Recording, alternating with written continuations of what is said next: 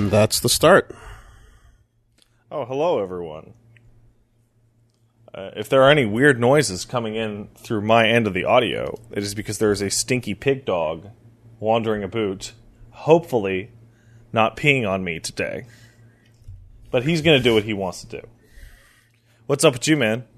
All right. You know, I don't want to do the usual start of podcast energy complaint. I feel like I've seen enough people getting tired of that, so we'll just buy. You know what I'm tired of? Mm-hmm.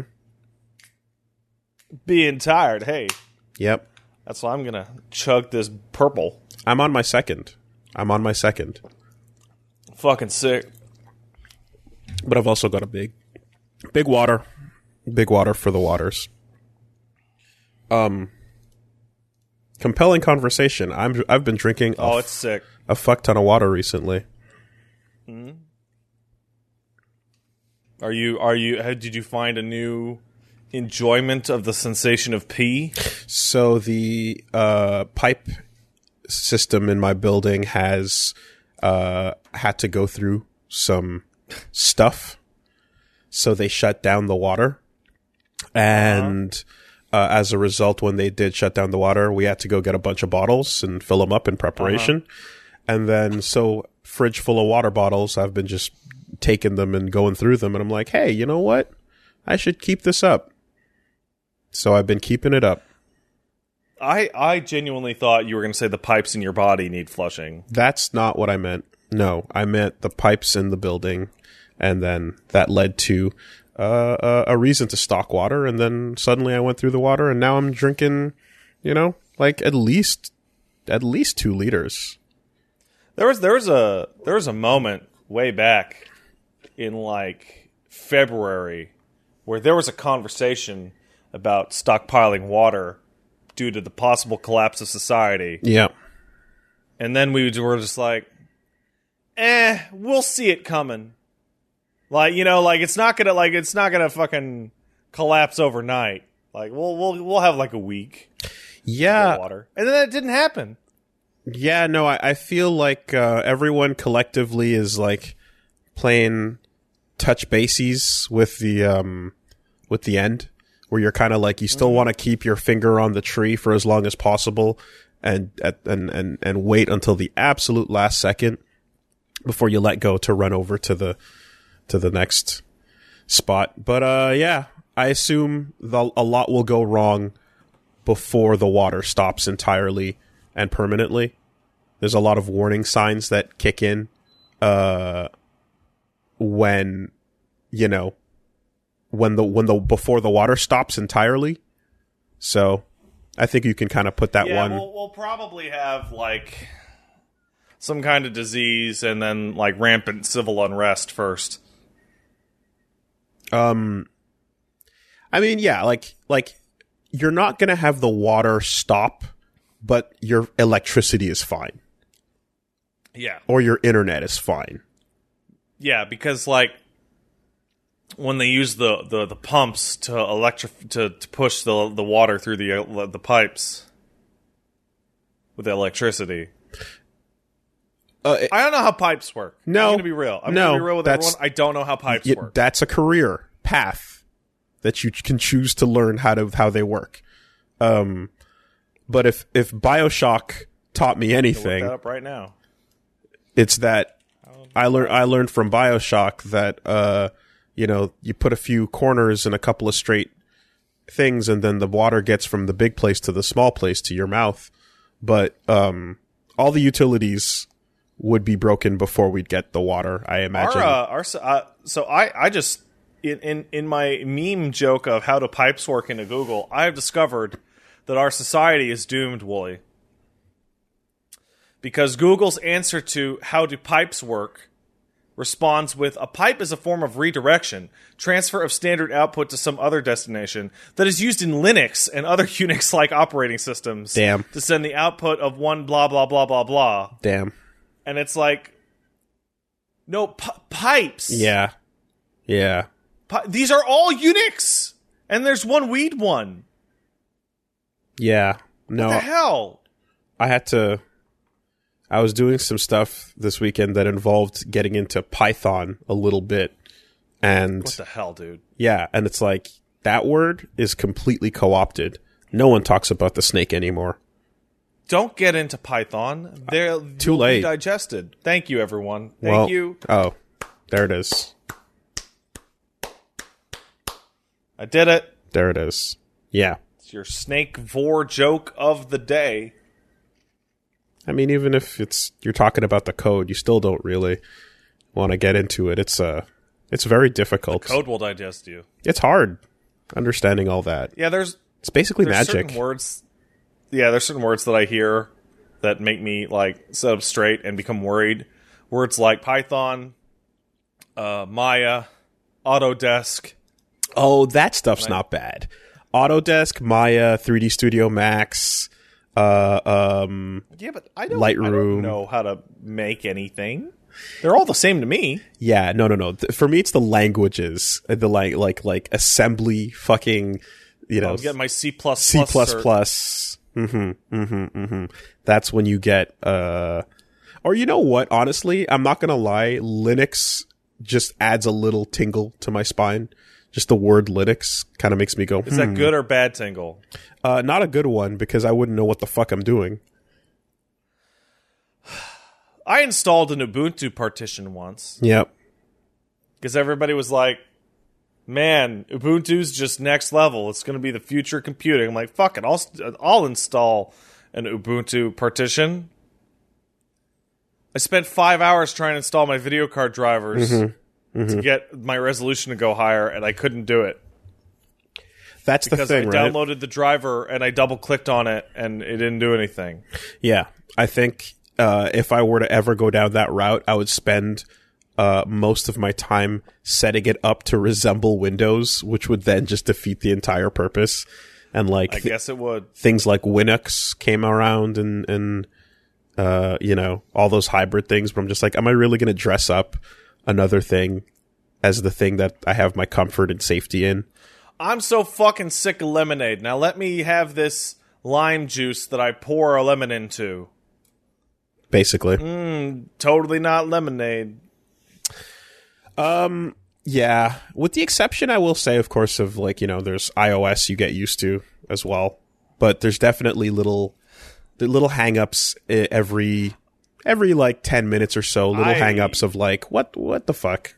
What's going on there? I would say that iOS has a special power to it that it makes people forget how to use other OSs. I know someone who uses almost exclusively iOS devices, usually iOS phone devices, and I am frequently asked, how do I open this? And I went, you do it on your computer. And they go, what? Yeah. True story. No. But anyway, the Python occurs, water occurs. Well, you sound exhausted. I am. Yeah. You catch some laser eyes there?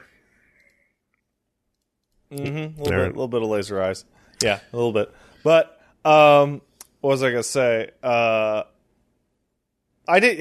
this happen to you? Last night I went to bed at 1 a.m. It's a little late, but it's not like crazy late. That's pretty early for people like us usually, actually. And I was like, I'm sleepy. It's 1 a.m.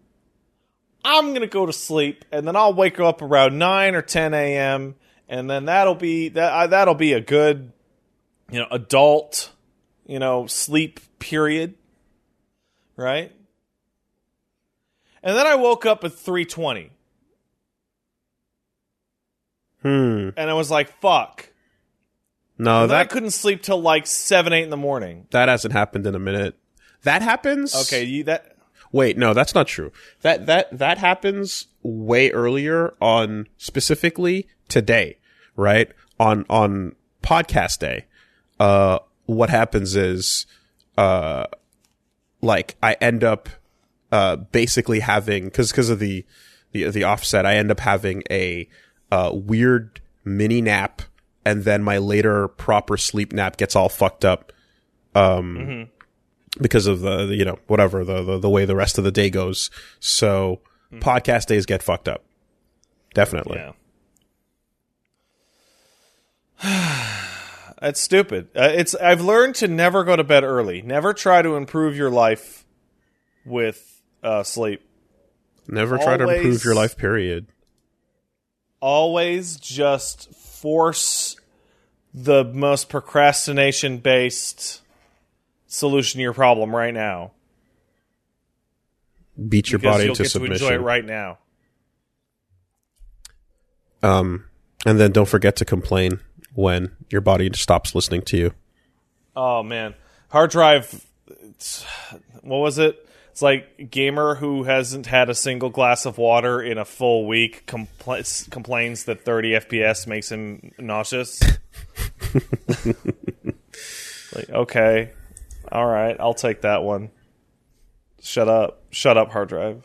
I don't like this. Man. So, another slow news week, so to speak. Which is stupid because there was a giant event. Sitting here looking at fucking 15 plus trailers over here. But they're all very good. Well, how about this? Prior to ONL, what have you been up to? Let's see. I played. Did you play Control? I feel like you did. Yes. Did you beat Control? No. Okay, so Control's DLC came out a while ago, the Foundation, and then the new DLC came out called AWE, which is the Alan Wake tie-in DLC. Mm-hmm. And I had not played the Foundation, so I played Foundation last week. And the best thing that I can say about it is that it's more Control. Like, if you wanted Control to be 2 hours longer, it is. And it's just as good as the middle part of Control. You know what I mean? Like, okay. It's like, just pretend you live in a world in which Control had 2 more levels. Okay. However, AWE, everybody is telling me, is the hotness. And I'm worried that it's just good because everybody misses Alan Wake. And I mean the character. I don't mean the gameplay, actually. I really like Alan Wake. I think Alan Wake's a cool guy. And he kind of gets fucked over in his own game. So I would like to see Alan get out of the nightmare. That'd be cool. More Control seems fine. The bosses in Control remain terrible. Like, just awful. Other than that, yeah, pretty good. Let's see. Did I play anything other than Control and Final Fantasy XIV? No. You know what I did do? I decided to embark on the wonderful journey that is getting a PS3 setup to record with my HDMI capture card. Why? There are games that are much, much, much easier to play on the PS3 than anywhere else that I would like to stream. So I was like, all right, let's do it. All right, step 1, get a HDMI to... get a component cable. Now let's get an HDMI to component converter. Mm-hmm. Does that work? Yes. Mm-hmm. But it looks like shit. It looks like actual goddamn shit. Like, it's all, the text is overlaid weird. And did you grab an old Elgato? I don't have an old Elgato that I can use on my new equipment. I'm trying to get it into my PCI Express capture card. Okay. Like, specifically into the back of my PC. Because all my old Elgatos are deep in a fucking box, and if I did use them, I would have to do the sync delay shit. I don't want to do that. Yeah, the sync delay fucking sucks, but that was the method. Then you get to embark on the wonderful pseudo-legal world of HDMI splitters. That was the second suggestion.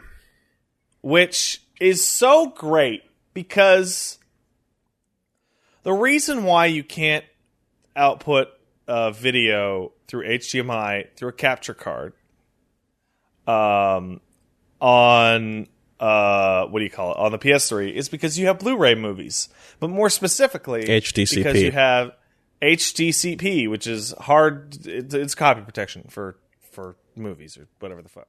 And unlike the current thing, or what you would say, how would I put this? Unlike the current PS4 situation where you can just turn that shit off, right? You can't on PS3, and it's always on if you're going through HDMI. So that's a signal copy protection that's being transported over the goddamn video signal somehow. I don't know. It's magic. So what you want is an HDMI splitter, because an HDMI splitter often breaks down your HDMI signal and then re-encodes it into two different signals and then sends it along. However, and this is the fun part, you don't want a high-quality, high-end, good-ass HDMI splitter. No, you want the cheapest $15 to $20 piece of shit that you can get your hands on that will still technically work, because good ones put the chips and the time and the technology in them to pass along the HDCP encryption. Mm-hmm. You want the garbage ones. You want the ones that are just good enough to send the signal, but not good enough to do anything that would actually bring them up to the standards of the rest of your video equipment. So when I looked into that stuff before, from what I recall, it wasn't even a matter of how shitty it was, but I think it was an actual regulation that said they had to include it. It is. So it used to be time. It literally used to be time. When the PS4 first came out, it was, can you find a splitter that was manufactured before, like, 2014, right? If anything new will support HDCP for your PS3, right? Anything old probably won't. Now, almost everything supports HDCP. So it's not about time, because you're not going to find 2008 HDMI splitting converters, right? Mm-hmm. You're looking for the nexus of garbage, but well made. Yeah, so right? you want the fact that the factory serfs that are jumping into their nets, when they're not being pulled from the nets, they did a really good job on your converter, but the converter is a cheap piece of shit. The one that I got works. You know, we used it for Parasite Eve. The thing is that, like, at least thankfully modern PlayStation stuff, you can turn HDCP on and off. But yeah, you go back to that previous gen, and both the Vita and the PS3 are like permanently on. Did you notice any quality drops on your split? The blacks aren't quite as deep. Mm-hmm. They gray out. That, yeah, but that's all video capture stuff, and especially over component. So I'm sending you my Amazon link actually in Discord, Wolves, just so that if you happen to need this purpose, okay, it is. There's a certain if you go to this Amazon page, I'd actually like to talk to you. There's a certain type of graphic where it's like there's a fake TV floating on a white void with like pictures on it. That is like the hallmark of cheap equipment. You know what I mean? Like it's got the compatibility chart where it just shows you the back of the thing and just points a lot of arrows to Yeah. Apple TV. And it's like only cheap garbage has this type of diagram. Shout outs to the whale jumping out of the TV there. That's pretty... Yeah, that's... I see somebody in the chat pretty much nailed it. You want something that spells made in China with an error. Yeah, you want garbage. And the bummer is that you should get two if it works. Because it will die. So it will just die on you. I assume you have everything you play plugged in through your capture device, right? Like, and that's what you're staring at most of the time, even when you're off stream. Unless it's the PC. The PC, I use like window capture and game capture and stuff like that. Okay. But all the consoles are either hooked up to their, I would call their home input, and then I have a primary input for Elgato. Okay. So like right now, my PS3 is sitting in the Elgato input, and the Switch is in its home input. But if I was playing a PS4 game, then it would go into that, and so on and so forth. Because I cycle whatever I'm capturing into the Elgato, and then of course that goes. There's a splitter, and then there's a second Aver Meteor thing. Doing, yeah. But like whatever I'm not capturing, I put it back directly into the TV, and you get punched in the face with how deep the blacks are supposed to be, and like in some cases just like a sharpness, you know, like you kind of like sometimes playing Elgato for a long time, you pull it out like FF7 was probably the strongest example recently, where I popped FF7 back in straight to TV and I was like, holy fuck, I'm seeing a worse version of this. I've never seen FF7 outside of my capture device. Plug it in directly and no, I don't want to. Yeah, it is. It's going to make you sad because you're like, fuck, this game looked even more. I'm just going to replay it on the. I'm going to play it on the PC with mods that make Tifa's tits bigger than her head, but you know, as God intended. Indeed, this is also like the least relatable conversation in the world, of course, but it is a weird one to see that people can relate to tits bigger than your head. That happens. I've seen it. I know it. Yeah. You know that I've seen it, or like? No, I know of people that have that configuration. Yeah, it's sad, but is it? It's gotta be. Well, it's sad for their lumbar spine. They didn't seem to mind it. It's sad for the bottom of their back. If not now, then later. Perhaps, yeah. Sugoi Dekai. Oh, man. But... Well, that's just an anime character, Wooly. No one would actually look like that. No one would look like that at all. No one could ever look like that. That kind of face? Bunny, get out of here! Get out of here, Bunny! You're ruining the point we're making! Anyway. The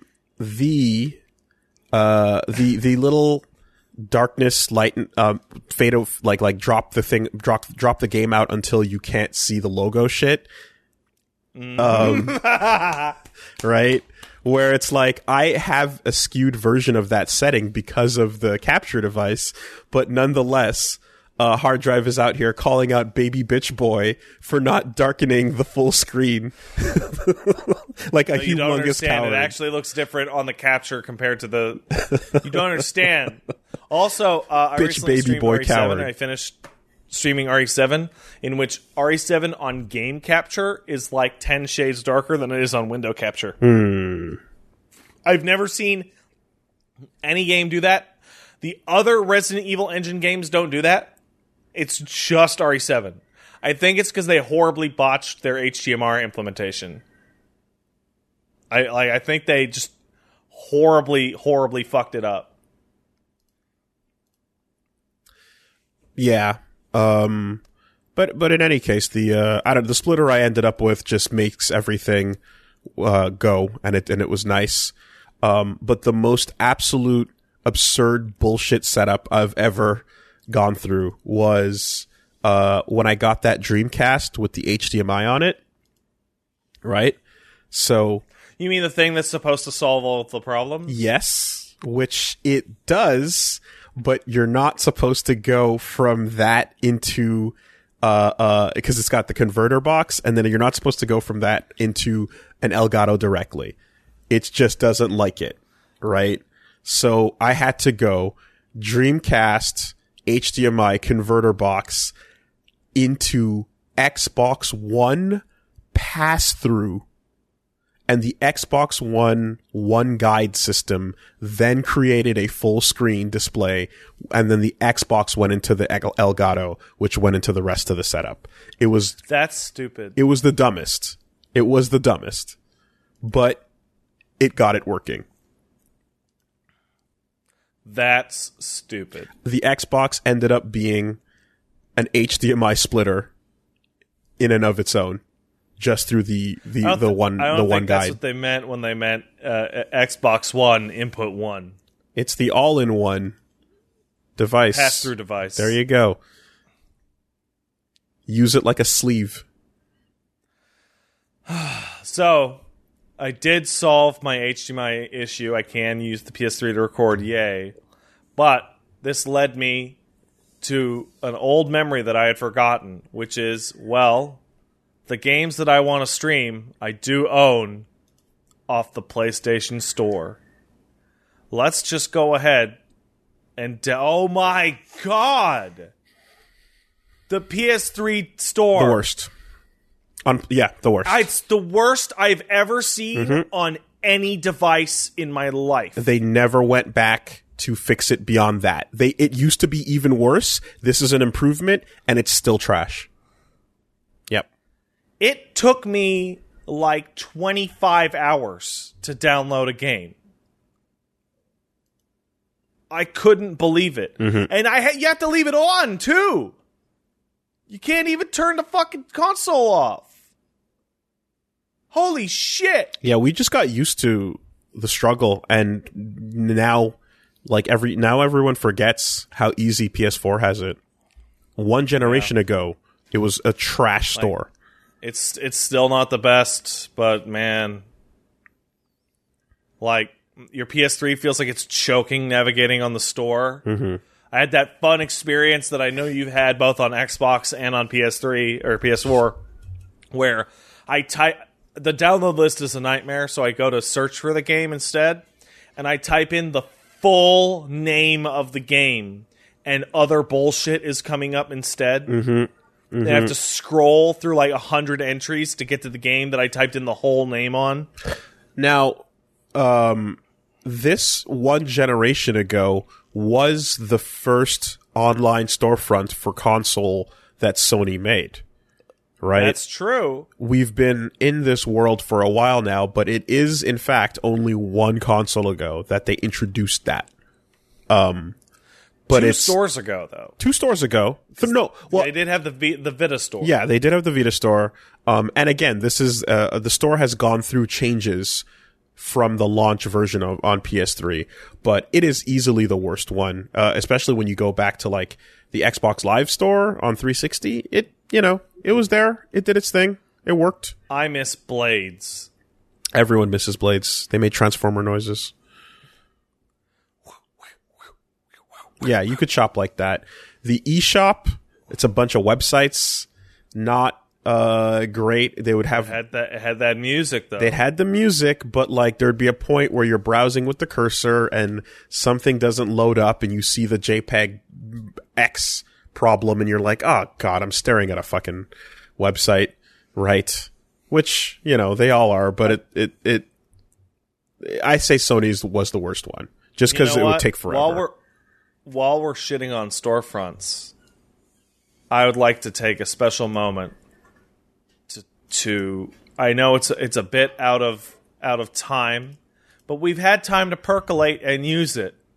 And I really, really can't say enough about how terrible the Epic Games Store actually is to use.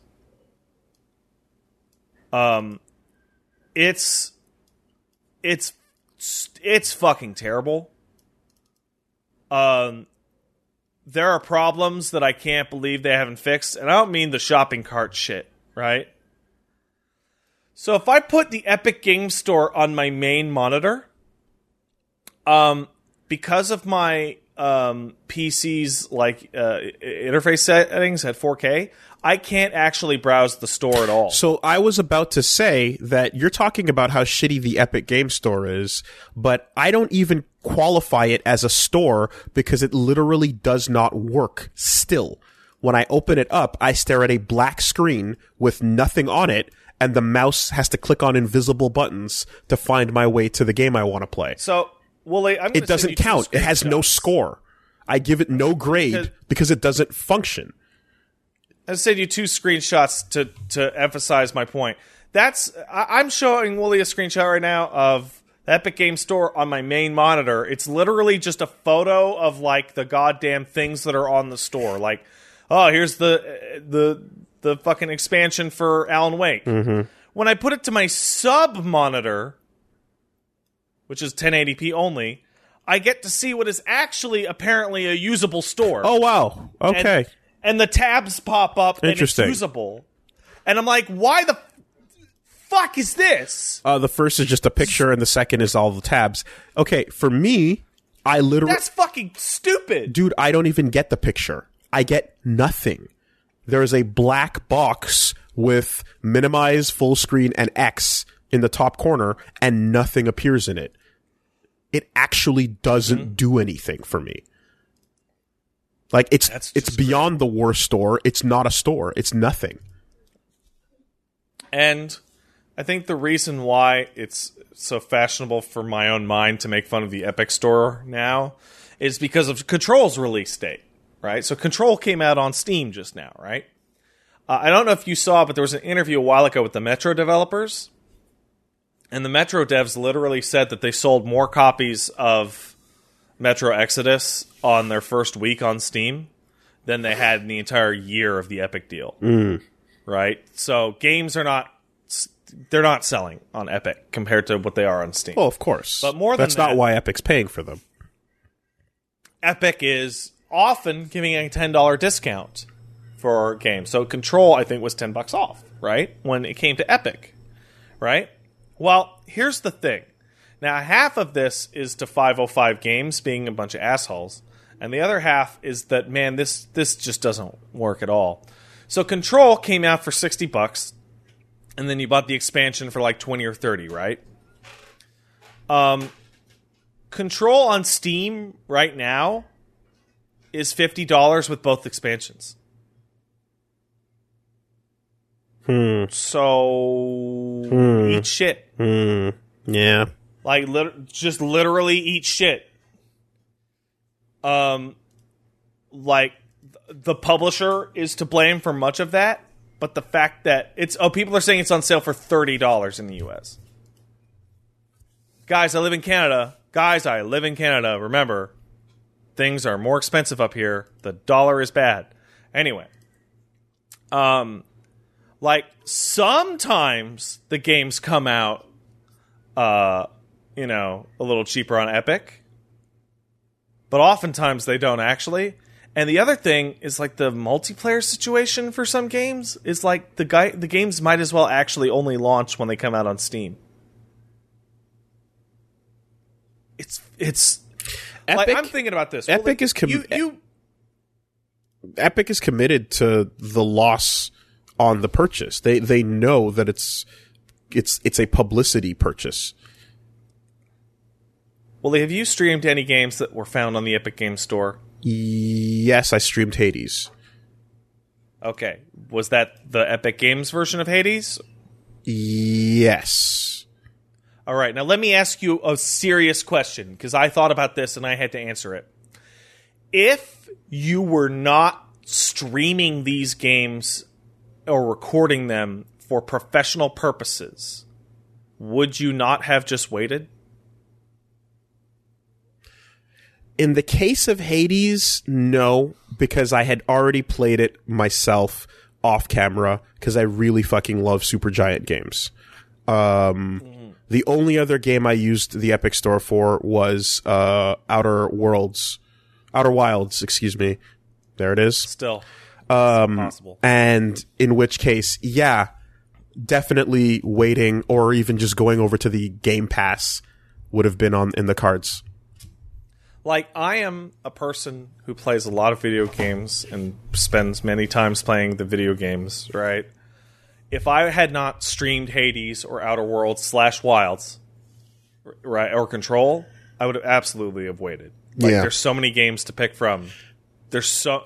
I just played Control on PS4. I mean, I played the console version of that. Like, fuck it, you know? Exactly. Like, it's just not worth it.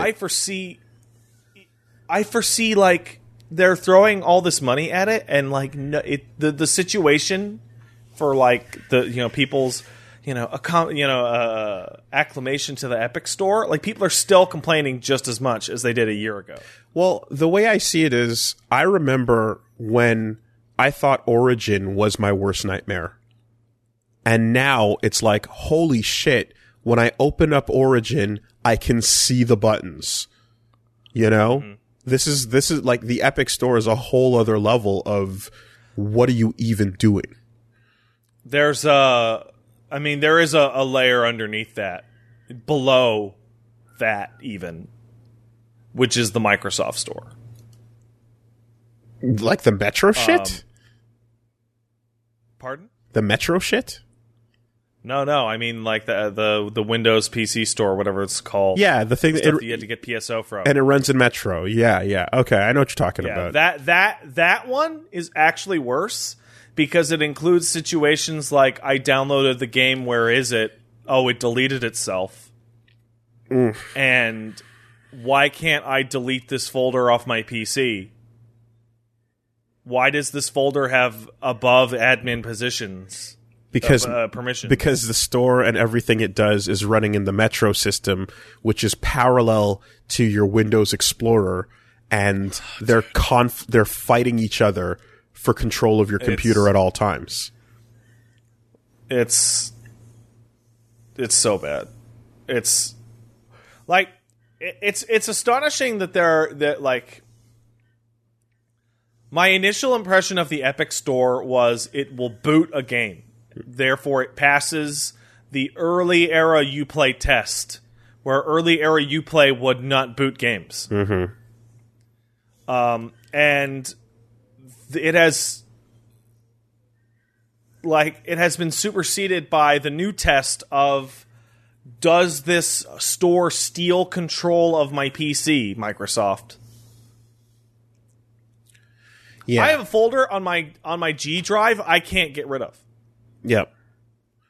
You're gonna because of that failed fucking PSO2 installed. You're gonna want to boot in command prompt and do a removal that way. You're gonna want to go to DOS. The only way to get rid of it is to do registry edits. Okay, well, and I'm not doing registry edits. Whenever I had undeletable folders, I deleted them through DOS.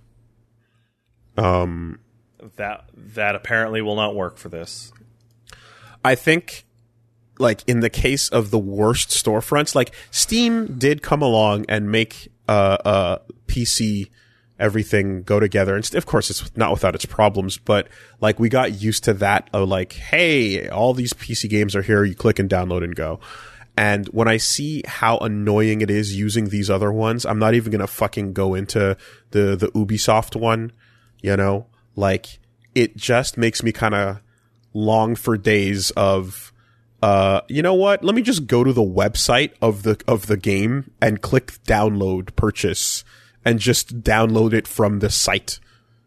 There are only two stores that are worth using. One is Steam and the second is GOG. Last time, it's been a while. I haven't used Battle.net in a minute, but Battle.net did function fine when I was playing Overwatch. It sucks. I didn't. As somebody who was using it to play Warzone. Yeah. Let me tell you, I didn't have many problems with it. It's not great. It's really not great at all. But then again, like, yeah, I'm talking about in comparison to, like, unplayable shit. The worst part about Battle.net is how the launcher is designed in such a way to keep trying to get you to play WoW. Like, there's no way to get it off the screen, and it randomly cycles between your games sometimes when you're not playing it. And it's like, hey, we're Warcraft here! And you're like, no. No. Bad. And then, fucking Call of Duty downloads a 98 gigabyte patch. And you're like, why? Why? Well, fair enough. Yeah, it's fucking, it's rough out there at these storefronts. Well, I am convinced that the Call of Duty like size thing is to force other people to not be able to play other games because they won't have enough hard drive. Could you imagine walking into the Epic brick and mortar store, and then as soon as you open the door and walk in, they shut the lights off and pull a curtain behind you, and you're just standing in pitch black, and they're like, "Hey, how can we help you?"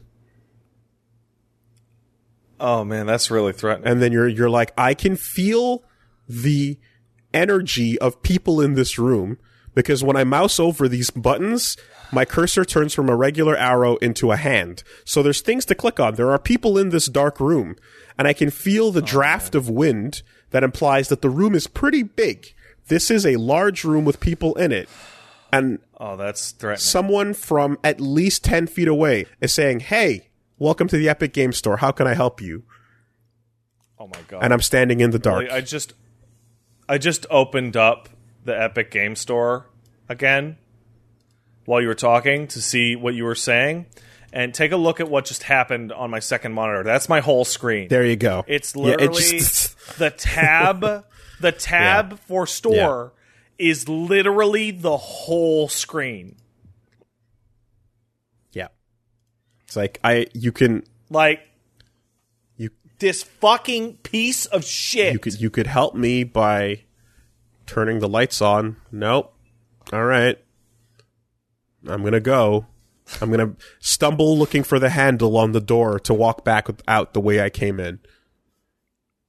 Worse yet is I already have my purchase in hand because I already got Hades, and I'm just trying to figure out how to run it. Anyway, at the very least, I just want to play a video game without having to yell that something's a fucking piece of shit. You install that shit with the icon to the game directly on your computer, so that you don't have to go through the store to boot it up. And I don't know if you just pretend the store doesn't exist. Is there a web version? Because I'm like, wait, if you can do a web interface, just to completely fucking avoid it, that'd be nice too. There is. Okay.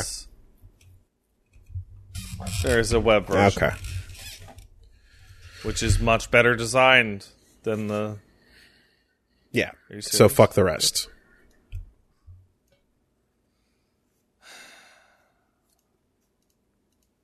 What a fucking stupid piece of shit. Indeed. It's the kind of thing where it's like, they're paying for all these exclusives, but by forcing people to use the Epic Store, I can only imagine it is making people actually averse to it because it's terrible. That was what I remember getting mad at when, last time I had to use this, was just the idea of you're buying off like all these copies, and these indies are like, yeah, no choice, we got to take the deal. And then you're funneling people into a fucking garbage store where it's like, you're not even going to attract people to stick around. You're spending money on these exclusives instead of fixing the store. That was the whole argument. It was like, take all that cash you're paying for these exclusives and use it on the fucking store. But, it's the situation. It's like, hey, we got them in the store, and then we pelted them with feces, making sure that they'll never want to come back. Ever. Yeah. Anyway, so, you eventually got it up and running? Yeah, PS3 works. Okay. I got the games installed, and they work, so I'll start the plans to put that content series together, I guess I would call it. Okay. I'm also doing a Supergiant marathon. Nice. Because I was like, I never got more than 1 hour into Transistor and Pyre. Pyre, I need to go back to. Yes, Pyre is currently my guilt is that I didn't finish Pyre. There's a whole lot waiting for you. But I was like, hey man, Hades is coming out. Why not? I'll do that. Those games are They're good. all winners. They're all winners. The one thing I don't like is that when you go back in time, Bastion has all sorts of fucky PC shit. Where it's like, don't try and run that game at 4K. Because if you do, the game's like hilarious and unplayable. Because the Bastion kid is just a super tiny dot. I've only ever played it. Because the art assets don't scale. Oh, that's no good. Yeah, no, I've only ever played it on 360. So. Yeah. Yeah, me too, honestly. Though it's hard to go back to Bastion with your main attack button being B. What else going on? This dog is fat, needs lots of attention. That's what's going on. Mm-hmm. He's asleep not 3-4 feet from me, snoring away. We sing to him that he is a stinky little fat boy, and he seems to enjoy that. Because he's a stinky little fat boy. I heard that you got Hyper Combo finished by an a double team X cut. Yeah, that was a comic. That wasn't a real thing that happened. Okay. But it will. Probably the goofiest thing that's occurring with the two pets, the Elmo the cat made of garbage and Zangief the dog made out of poop, is that we'll be like, hey, we're gonna sit down and eat something, so we'll tie Puppy up to the leg of the table or something so that he doesn't run around and pee on a carpet, right?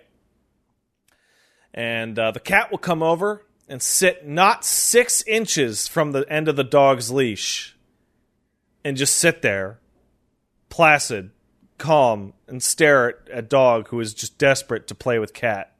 And maybe occasionally boop his nose as a form of taunting. It's fucking awful. He's such an asshole. As if to say, you are not worthy of my grace. Well, it's as if to say, I can go everywhere in the house because I poop in a box. You have to be constantly watched because you poop on the floor. Okay. Because he's a stinky little fat boy. Also discovered a very bizarre thing. Everyone wants to kiss the dog. Like random passerbys. Or like, can I kiss him? And it's like, it's a dog that is not your dog. Yeah. Some people have no filter on that. They don't mind. Now, to be fair, his nose and jowls are soft and kissy. But it's my dog. So that's different. Yeah. No, I don't like. If you're that kind of person, then so be it. But there's definitely something gross about like getting all up in someone else's dog's chops. Yeah, that ain't right. You don't know if he's eaten pooped like 5 minutes. You have no earlier. idea what's going on. Yeah. What? I know he's not eating poop, but they don't know that he didn't eat poop. They don't know that I didn't eat poop. Also, nobody knows. Bad owner. You don't know if the person's a good or a bad owner, you know? Yeah. I could have been eating the dog's poop and then breathe it on you. Worried about COVID? Get a load of this. But it's poop. Where are you gonna be? The point I'm trying to make is that you don't know. Where are you gonna be? This is why I don't buy used vintage clothes or items. Because I'm terrified that somebody like came all over it for fun and then sold it to the Goodwill. You can blacklight. You can blacklight that. Yeah, I don't want to. Then I'll know. Well, nowadays you can buy new clothes that's already looks pre-worn, even though it's not. That's horrible. I hate that. Jeans have been doing it for years. Yeah, pre-distressed jeans or whatever. It always just looks like somebody took a fucking blowtorch, giant, literally cum cock and sprayed it on the knees. There's a whole factory, it's terrible, line that roughs it up on purpose in a bunch of different ways. Terrible. Make it look like you're a hard worker. Stop coming on my clothes. I want clothes that look like they haven't been cummed on. Is that so much to ask? All right. I'll admit I kind of got confused there for a second. You were asking where I'm going to be? That was the question. All right. Yeah, I'm going to be at twitch.tv/PatStaresAt. I'll do the AWE expansion for Control on Tuesday, Wednesday, and then we'll be doing Bastion starting on Thursday. I was going to stream Tony Hawk, and then I was like, what am I, stupid? Why don't I just play the whole game mute? Oh, fuck. Yeah, that game. And I brought that up. And someone said, "Well, just turn the music off." And what? Like, why would I even bother playing it? Fuck. You damn it. Oh, man. That game is ruined by the modern era. Oh, shit. Oh, that didn't dawn on me at all. Modern Tony Hawk you can't do it. And the whole can't do anything with it. You can't not play with the soundtrack. What the fuck are you doing? You're wasting your time. It's unsettling and awful. Oh, Jesus. Oh, by the way, I do have some news for you. Did you see that in Tony Hawk 1+2, Bam has died? I didn't. They've removed him from the cover of American Wasteland. Did they? Yeah. So it's in a Bamless universe. Bam died as a child or something. What the fuck is going on with that? They would probably have had to pay him something for the license for the cover. So they just photoshopped. Wait, him so out. is he not? Is he not in? No, wait, he was never in 1 and 2. He was in. No, he was in 3 and 2, onward, right? Yeah. Okay. Right. Yeah. Wait, but why would a picture of him be? Because in the warehouse, there's posters for all the other games. Okay, so including the future. Yeah. Which is its own kind of. Well, that's all kind of time. That's time fuckery anyway, right? Why would we be staring at future events? And also the remember the skaters in Tony Hawk 1+2? They're all current age. Yeah. Unless that's to mean that this is not, in fact, a remake, but it actually.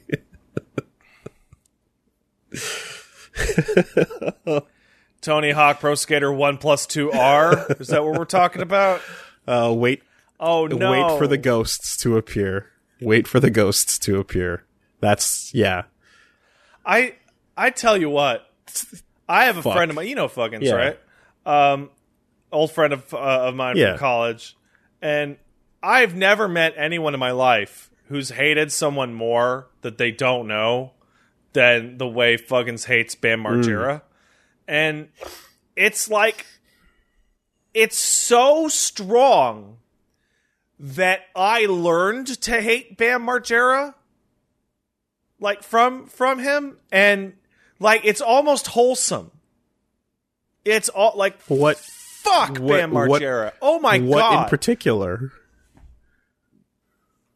Just his fucking face and the way he acts and that definitely sounds like secondhand hatred. That definitely sounds like it's coming out of nowhere. Bam Margera reminds me of my brother. That's fine. There you go. Fine. Hey, I've told stories of my dirtbag brother in the past, and people have been like, I wonder what Pat's brother is like. My brother is like Bam Margera. How would your parents react to him coming in and blaring shit in their room in the middle of the night, or like putting a horse in the driveway? That would not happen. Because the main thing I was looking... My dad... If that would have happened, my dad would be like, you're going to stay with your mother. Because what I was looking for is, what's the deal with the Bam hatred? And I was looking for, do you see the way he treats his parents? Oh, yeah. And that's the answer that you're expecting. And they're always trapped in this thing where he's making a lot of money off of being a terrible son. Where, like... It's funny because there's like a lot of superficial similarities between Tom Green and Bam Margera, particularly the pranks they played on their parents. But you never got anything malicious off Tom Green. It was more that he's actually just lost his fucking mind, whereas Bam is like an asshole. It says a lot that when you go back and watch the old Jackass movies, that the tricks that they're all playing jokes on each other, right? We got slapped by the giant hand, and stuff like that. But Bam's the only one that they're like, Bam is terrified of snakes. We're gonna lock him in a room with a defanged king cobra until he starts to cry in panic and nearly shit his pants. Like, they're all like very mean-spirited towards Bam Margera, and you couldn't help but be like, yeah, okay, yeah, that's yeah. I would do that to Bam. But if I would do that. If you give your mom PTSD, but then buy her a car with the money from the episode, then it's all good, right? No, it's not. Well. He made a living off of bullying his parents. And then it's like, okay, do you enjoy getting bullied, Bam? Both him and Tom Green are in the realm of this interaction with parents is so alien to me. It's just completely... It's, all right, listen, because there's the obvious any sense. Statement of like what there's the obvious statement of like white kids and their parents. You said it. I didn't say it this time. No. I mean, it's 100% accurate. But like Tom Green and Bam Margera are to white people the way white people are to every other parental group that aren't white people. Like, that's the jump. Right? Like I look at Bam the way that you look at probably the way that I talk to my parents. I mean... So I literally can't even imagine what Bam looks like to you. Look, how about this? For some modern context, there's a dude that was like a TikTok guy, and it's like he plays pranks on his black parents, right? And so, and the types of pranks that you can get into to elicit reactions. Like, think about all that shit, right? And then what this guy does is he puts on a fake piercing on his face, ears, nose, and dresses up like a big emo kid, and then walks in the kitchen and starts singing fucking Linkin Park or something. And then they just look at him and freak out, and like you just get the dead inside stares of my son needs Jesus, and that is good enough for the bit, right? That's already enough. So this whole fucking horse in the bedroom shit, or paintball guns, like it's out of my understanding. It breaks the enclosure. Haha. When Dad was asleep, we pushed him into the pool and then shot him with paintballs. It breaks the fucking enclosure of my understanding. 'Cause, yeah, like, just dressing slightly weird and presenting yourself is bad enough to be like, roll the camera, this is gonna be great. Like, I don't know if y'all understand, like, the feeling that you might actually have your life ended with a look. Like the feeling that your soul has been evaporated from your body. Like that fucking, like that Winnie the Pooh moment where he's sitting and then his right. ghost soul just floats out of his... Yeah, the Kingdom Hearts soul just flies away. That's the look your fucking mom and dad give you, you know? So, I can't understand it. And I don't think I ever will. I think this is a bridge uncrossed. I don't think you will. If and when you get a child of your own, it'll be fascinating, considering the child will have to deal with, I assume, Wooly, will you be that child's black parrot or just regular parrot? Like, are you gonna traditional it up? That's fucked up. Or what? That's a fucked up question to ask. Do you realize that's a fucked up question to ask? Oh, it super is! Oh! All right. Let me try that again. Are you going to be more like your mother, or are you going to be more like... You're going to try and tone it down a bit? I think the goal of being a parent is to be the dad that wasn't there. Mm-hmm. So that's where I'm starting the baseline from. Well, I mean, if you're starting at that baseline, all you really have to do is literally exactly. be there. So you've already completed that. You know, he did attend, and he still exists. It's not as bad as other people where you have no idea where he is. I know where he is and what's going on. Mm. It's just there's just a whole bunch of shit in there that's not great. So, you know, yeah, the plan is to just, hey, what's up? I'm here. Let's do stuff, you know? Yeah, listen, there will be... Anyway, I don't know. We'll figure that out, certainly. I'm not... I am so embarrassed. That was a really stupid thing to say. Just what the fuck.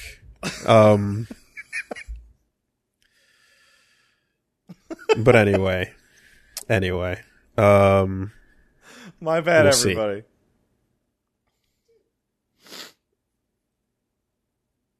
So what's up with you, man? Well,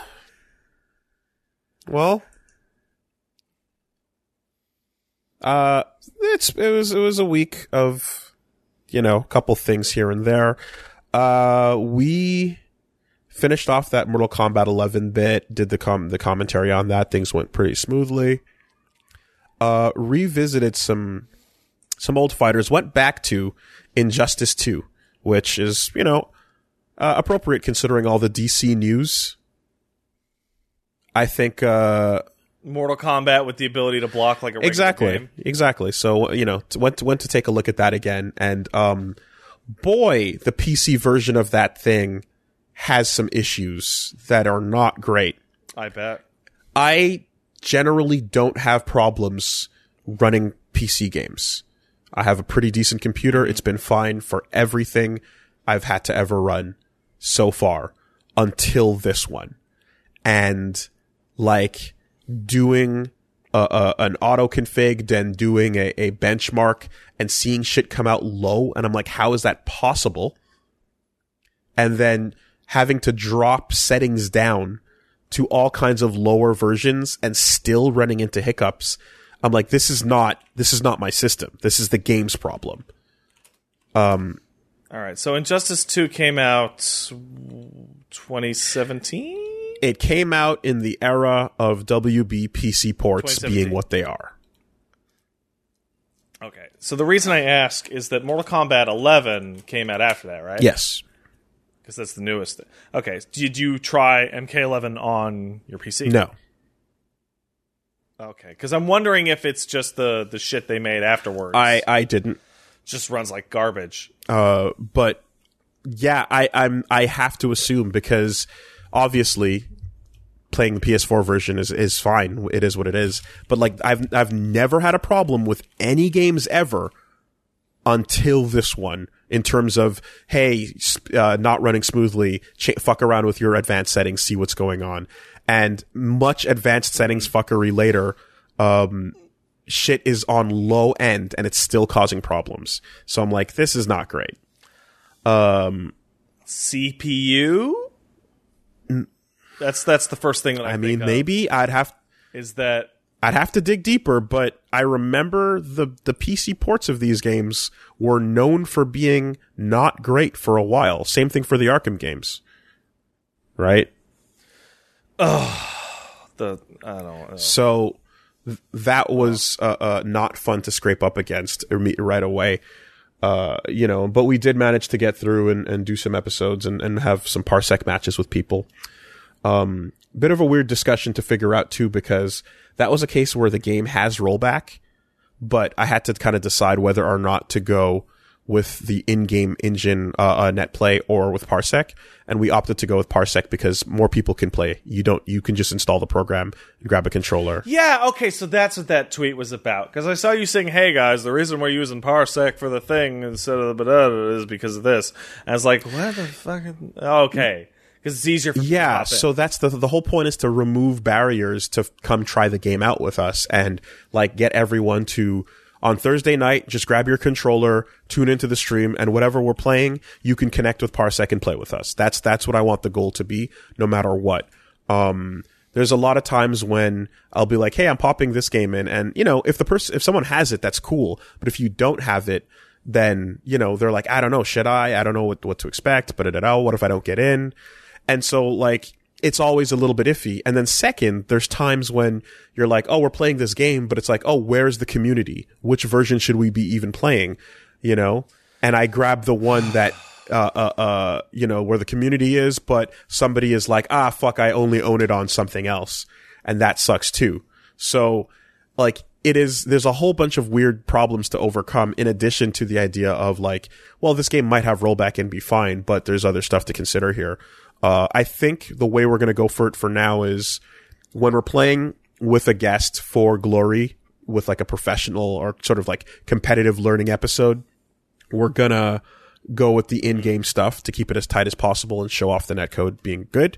But for fun, when we're dicking around, just trying to get as many games in with people as possible, we're going to go with Parsec and try to get as many people to try out something new as we can. So I'm pretty sure I've asked you this in the past, but Parsec's delay, right? But how is it? What would you compare it Parsec to in terms of like delay quality? Parsec's delay quality is about as best as you can get it, to the point where that's nice. Communities like Marvel and Samsho are using it over the in-game netcode. That's so it's very reasonable. And most people that play it, that touched it on Thursday, came off of it going, hey, that's better than I thought, right? It's about as good as you're gonna get without going into rollback. That's what's up. So that's still really embarrassing. You mentioned that Sam Show thing in the past, and it's like, Jesus Christ. They literally advertise the program with like a shot of like Tekken going like, hey, use this when you're playing Tekken, you'll get better results. You won't get as many issues and hiccups, and it's like, yeah, man, it's fucking smooth. Like to be honest, the biggest issue, if any, is the fact that, the person who's playing locally always has local advantage. And any hiccups that occur are going to occur to the remote player. Just like good old Gears of War. Was that migration hosts? Gears of War was every host. It was host advantage, host migration. Everything you could have was for the host. To the point where if you had two evenly matched teams, the team with the host on it would win 9 times out of 10. It was fucking crazy. It was fucking nuts. Yeah. So in this case, it ends up working out for the stream so that, everything looks pretty tight overall. But every time someone played and I went, hey, how was that? How'd it go? Because I saw they had a high ping. They usually came back in and said, yo, that was pretty solid. Well, what's most important is that if the hiccups all happen on their end, that means you're going to have like a slight advantage, so you can look good. Oh, fuck yeah! Crush them. Sorry you got bopped. Host advantage. I'm always the host. All right, everybody. Looks come like on we in. dunked on an Evo champion live here on Get Into Fighting Games. Sick. Yeah, sorry your internet's so garbage. Jeez. But yeah, Injustice, like, you know, was just, that stuff aside, it was interesting to go back to. Didn't get to touch, I didn't play any of the DLC characters from when they got announced, but it was fun seeing like the Ninja Turtles, and Hellboy and stuff like that. In the end, I kind of wanted to search for a main because Solomon Grundy, my boy, I complain about it every time, but he was one of my favorite grapplers ever, and he just didn't make the cut at all. Yeah, it sucks. His little rhyming scheme grab combo was amazing. And shout-outs to, if you want to know why Solomon Grundy ruled, you can check out, shout-outs to True Underdog Gaming, a friend of mine that does some Mortal Kombat content. He just put out a video on Solomon Grundy and, like, why he was so good as a grappler. And it's like, he had all the tools and just, it made getting up in your face fun and ridiculous at times. But anyway, so I was hunting for someone else to play, and I ended up kind of liking, at first I heard like, oh, try out Bane, he's a grappler, he's pretty good. And I was like, yeah, he's alright, you know. But I ended up having an affinity for, Swamp Thing. Swamp Thing ended up being really cool. And I was also like, oh yeah, fuck yeah, Alan Moore, Swamp Thing, made it into Injustice, forgot about that. Rad. So, that ended up being pretty cool. And, shout outs to, Warner Brothers for copyright claiming the entire soundtrack of Injustice 2. So that video is gonna take a second before it comes your way, cause that's a fucking, ugh. Anyway, also, it was weird to look back at the way they implemented the Ninja Turtles was the strangest, but it was just the way the system was. By default, you get a generic turtle. It is not. All right. Already, I'm weirded It is out. not. It is a non-specific turtle. The name of the character is TMNT. What you then must do is go into the customizable variations and choose the equipment to make Donatello, Leonardo, Raphael, Michelangelo, and save them to different equipment slots. And then it's yeah, right? And you know, you go in and you change the headband, and then they get the weapons and everything, and the name appears, and then it goes Donatello, you know, and the moves change and everything changes. But you have to equip them as separate variations. Oh, because Injustice 2 is the one that has that in-depth gear system. Exactly. And like, you can really just see how much they fucking didn't care about anything and about the, you know, the competitive side of things. Cause MK11 eventually went, okay, here's a tourney variation, but, you have to go make it manually yourself and save it in the game. Otherwise, fuck you. But in Injustice 2, they were just like, no, put on RPG equipment, level up, it'll change your moves. We don't care about your competitive shit. We don't give a fuck. Too bad. Very weird. But you go in and then you set them up, and then by changing the headbands and the weapons, you get all 3 of the 4 turtles, because there's only 3 variation slots. So you can't even cycle through all of them without going back and changing one out, because there's only 3 variations per character. It's so dumb. It's so dumb. Just, it's such an inconvenience for nothing. And it takes like 2 minutes to go in and do, but it's just like, oh, come on, you know? Just like, what? Okay. So I'm, what am I wrong about here? Something. Probably. You can unlock a 4th slot? Is that what it is? I didn't know that. Okay. I didn't know that you could do that. You could unlock a 4th slot and then put them all in there? Okay. Well, that's nice. I don't know what the requirements are for unlocking. I kind of bought the game with its content and went into it like that, straight. Wooly, don't you know you got to work at your fighting games to get them to the... Well, you know, it's funny. I remember back when SF4 came out, everybody was arguing about unlockables. And when the Super Street Fighter 4 came out, everyone's like, I can't believe you don't have to unlock the characters. What's even the point? And now I'm just tired, and I want everything to be unlocked. It's not just that. It's not just that. It's not just tiredness. If the slots are locked, that doesn't improve that's not... Okay, as a counterpoint to what I'm saying here, the slots being unlockable is still a thing where you're like, okay, I'm imagining, of course, Wooly's going to go into the competitive world. You have 8 copies of the game running at a tournament. You want to pop them all in. Needing progression saves like that always sucks. It's nice when you don't have to worry about that kind of thing. I think it's dumb to have slots unlockable. That shouldn't be the way that works, but I also think it's dumb to have equipment as the system in general. At the very least, I think you should just have the way that Mortal Kombat 10 did it, where it's like variation 1, 2, 3, done. If you're gonna do this, then do that. But have it set. I remember watching this thing where, you know, because the Injustice series has a million quotes, that's, you know, start quotes, and I was watching a compilation of them, and like it would cycle through all these characters, and they were all just covered in this just bullshit. Like, none of them had real designs. They were all just like, here's Aquaman, but now he's got a fucking robot helmet, and it looked fucking terrible. I mean, look, it's if you grab the game like and just play through it solo, like most people that bought the game did, this is not necessarily a problem you're going to run into. But if you're playing locals, or if you're playing a tournament, or if you're doing anything in terms of just like getting a setup going, it adds some cumbersome stuff that doesn't need to be there, you know? But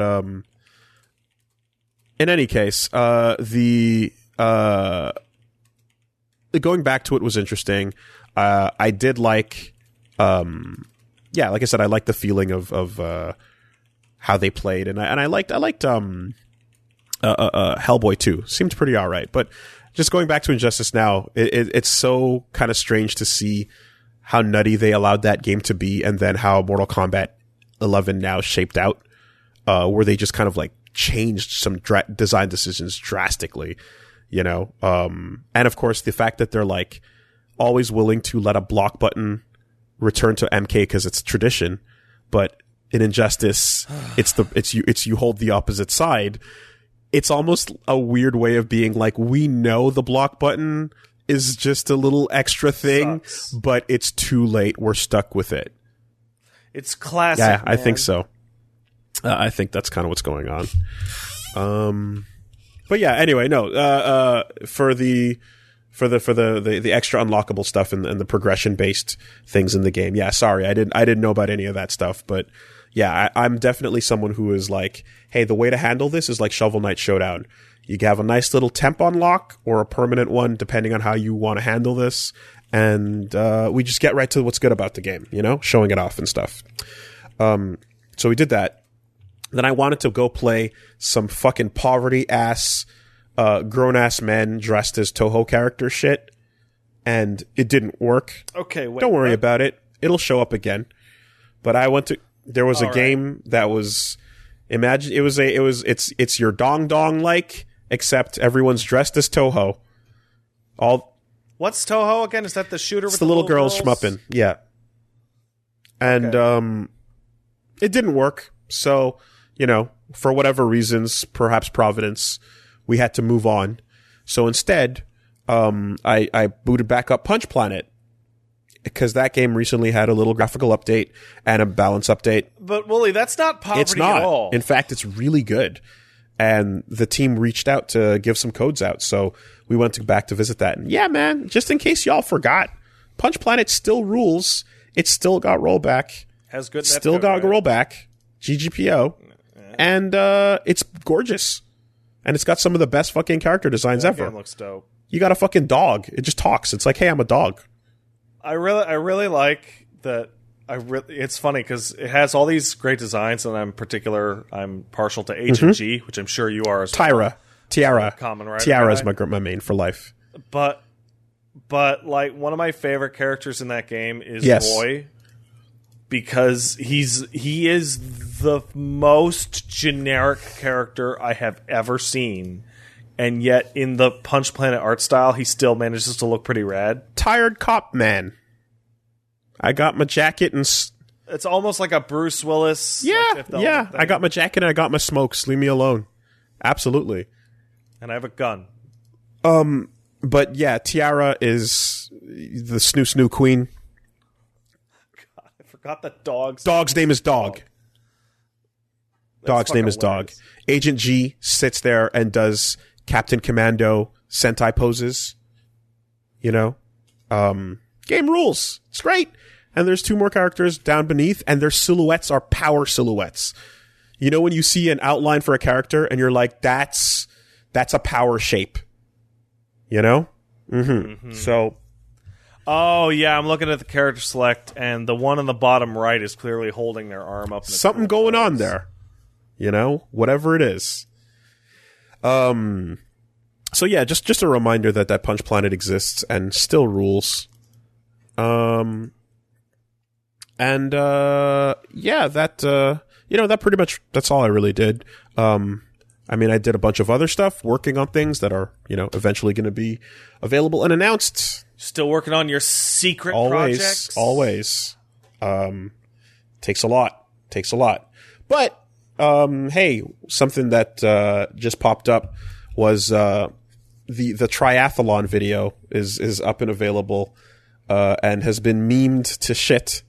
As to be expected, you guys can go check that out at the moment. Some fun stuff in there. That was saying you're a victim of memes? Well, and to be fair, Little V's editing was to kind of maximize that. So, yeah, up on Woolly Versus now. You can go check it out. We're continuing with Tsushima. I unlocked. Hey, Ryuzo's a bitch, man. Yeah. He pissed me off strong. I got mad. He's like the ancient Japanese samurai equivalent of a scrub quote. It's kind of interesting seeing him turn into a bitch and then getting slow implications so far that, hey, maybe, your bitch dad might have been less bitch, but we'll have to see because I don't know yet. So that you're talking about the ride with the old lady? Ride with the old lady, yeah. Dude, that conversation and her question is the best one in the entire game. It felt really good. She's just telling you about hey, your uncle and your dad, and she's like, oh, your dad? Your dad was a crazy guy. He would have thought that the ghost was baller. And you're like, oh, what? Yeah, but let's, I'm not to get into any spoilers for people, but that was a really good quest line. I enjoyed. Everything, difficulties, they're like, okay, combat's real now. You gotta fight them samurais that are like, yo, we're here too. And we can deflect your deflections. You mean the samurais that are like, do you know what I love more than Japan? Money. Yeah. So yes, I've unlocked the second of the gifts, the achievements in the big ol' influencer box. And that will be revealed in the upcoming episodes as well. Although if you saw my tweets, you might have seen what it is already. It's the fucking mask. They give you the mask. Oh, cool. You know what's weird about that game? Like really weird? How they don't give you the mask. Like that game, you are like super deep into that game before you get the armor you're wearing on the box. It's really weird. I kind of like it.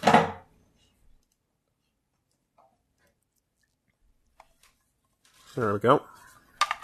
What's going on? Just for the for the visual, there's it's the actual fucking mask, you know?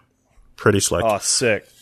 Can probably put a surgical mask under that and rock it outside too. And people think you're cool. Yo! Hey, there was a dude walking around Montreal. Now they won't think you're cool. There's a dude walking around Montreal with a plague mask, like with the big fucking nose and everything. I mean, well, there's guys walking around Montreal right now dressed as fucking Spider-Man. Like, you can mean anything. There's all sorts of dum-dums. There's all sorts of dum-dums. But you can find this type of dum-dum over on Wooly Versus, playing through Tsushima, playing through Paper Mario, playing through Halo Reach, and we had our Jenga video, and then the triathlon went up, and it was a good time. So check that all out. Wooly Versus on YouTube, Wooly Versus on Twitch. Okay. So let's take a quick word from our sponsors. Let's do that.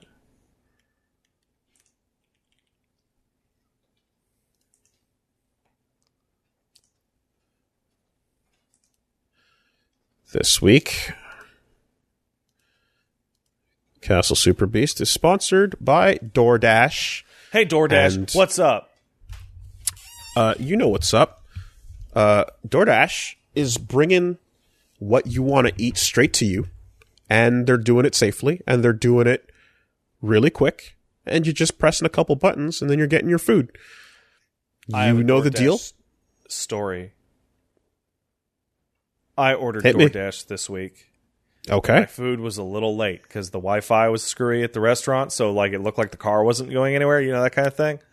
And okay. So I was like, hey, DoorDash, do you know where my food is? And they were like, Patrick, you are a very valued customer, and we love you. And you hold on just 1 second. And I'm like, okay.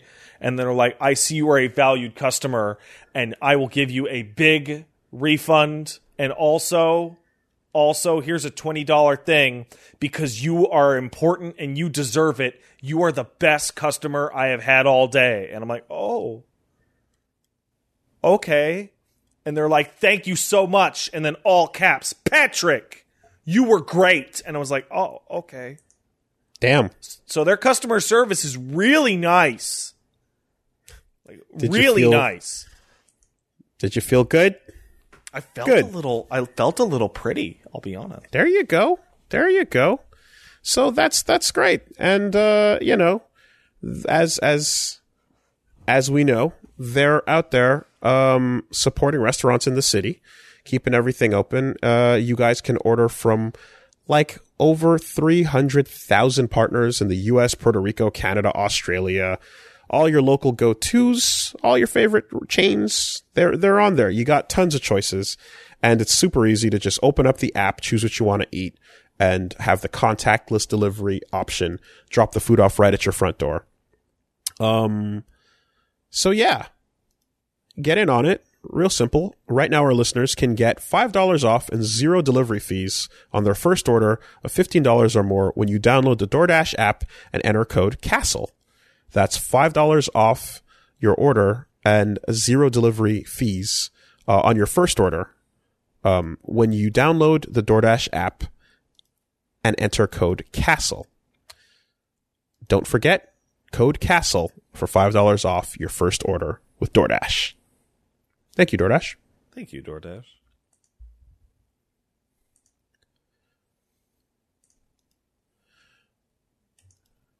We've also got a new sponsor this week.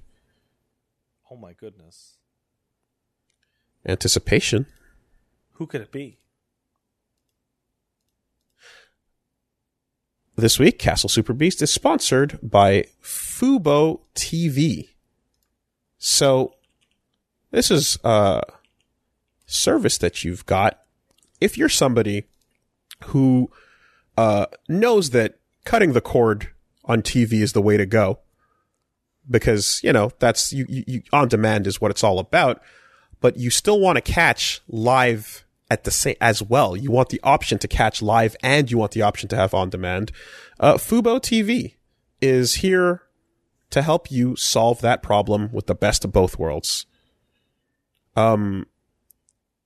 It's pretty much everything you're looking for in one place for less than the cost of cable. Over 100 channels, cloud DVR, no hidden fees, stream shows that you want to watch to your TV or any smart device. Including sports, which is big push on their website because, god damn it. Sports, they have a comprehensive sports package. Sports is how the cable people get you usually. You're like, I want some sports, but the only way to get it is sports. Cable. I love sports. And it always depresses me at how much sports I can't get unless I use cable. But are you telling me that using Fubo TV, I'll be able to get the sports that I need?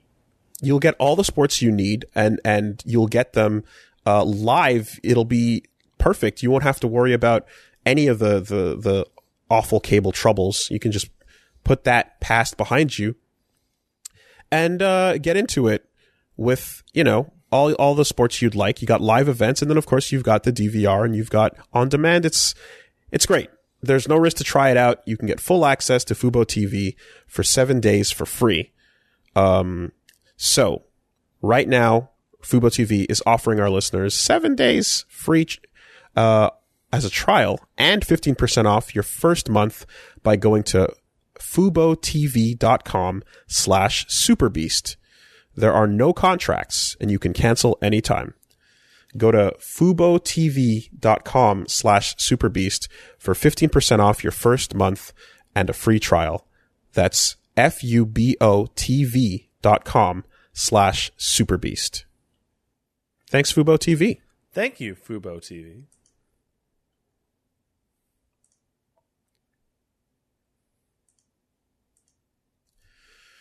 So, Gamescom. Yeah? Is that the sound of Gamescom? That is the sound of Gamescom. There's some stuff. Was there? Did you watch it? I did my post roundup, as it were. Yeah, that's what I thought. That's what I thought you didn't watch it.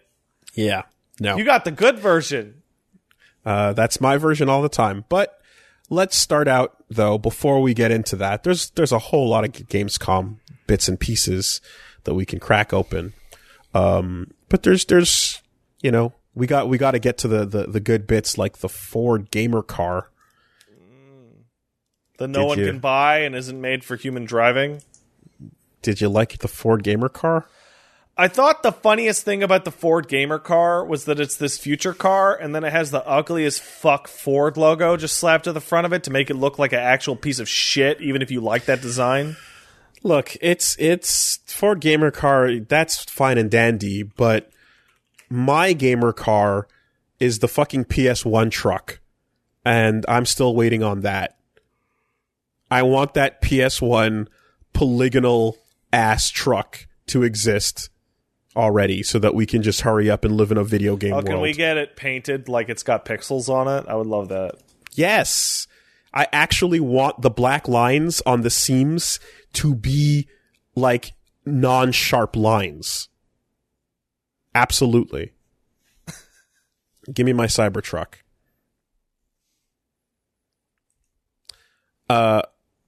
Anyway. No, I was going to say that there's a little bit of news besides Gamescom. One of which was the discovery of, little did we know, of the secret evil underground organization known as Umbra. Oh, you already saw it. Damn it. We did not know. I was hoping to get your live reaction about Umbra.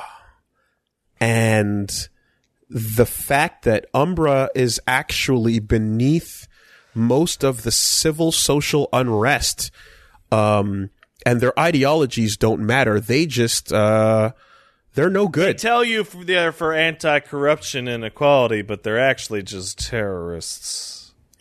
And you can recognize the trademark Umbra symbol, the raised black fist, as the icon of Umbra. Hail Umbra is really the energy that they're bringing. But how do we stop them? Well, this is what's really important. So we have our deniable ops, our CIA man, such as Sam Fisher, who is good to go for whatever the government tells him. But more than that, we're not going to beat Umbra by playing by the rules, Wooly. We're going to need to go extra legal and invite cartel members and terrorists to stop the evil that is Umbra. Because it's just that important. Good and bad people alike need to be brought on board so that we have a takes no shit team to deal with these revolutionaries that are actually just evil. They're out to destroy the world order and bring in a new, worse world order.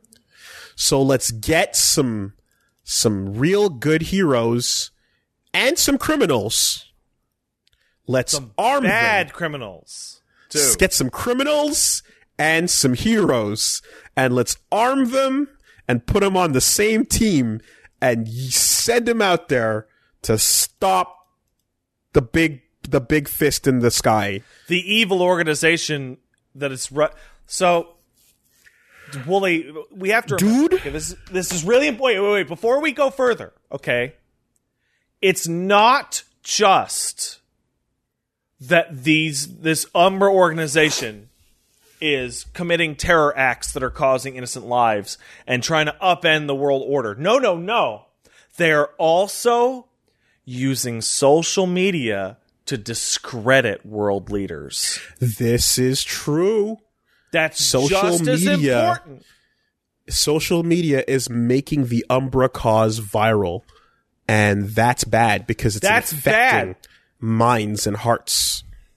We need our gun criminals to go in there and defeat minds and hearts by winning the people over with our guns.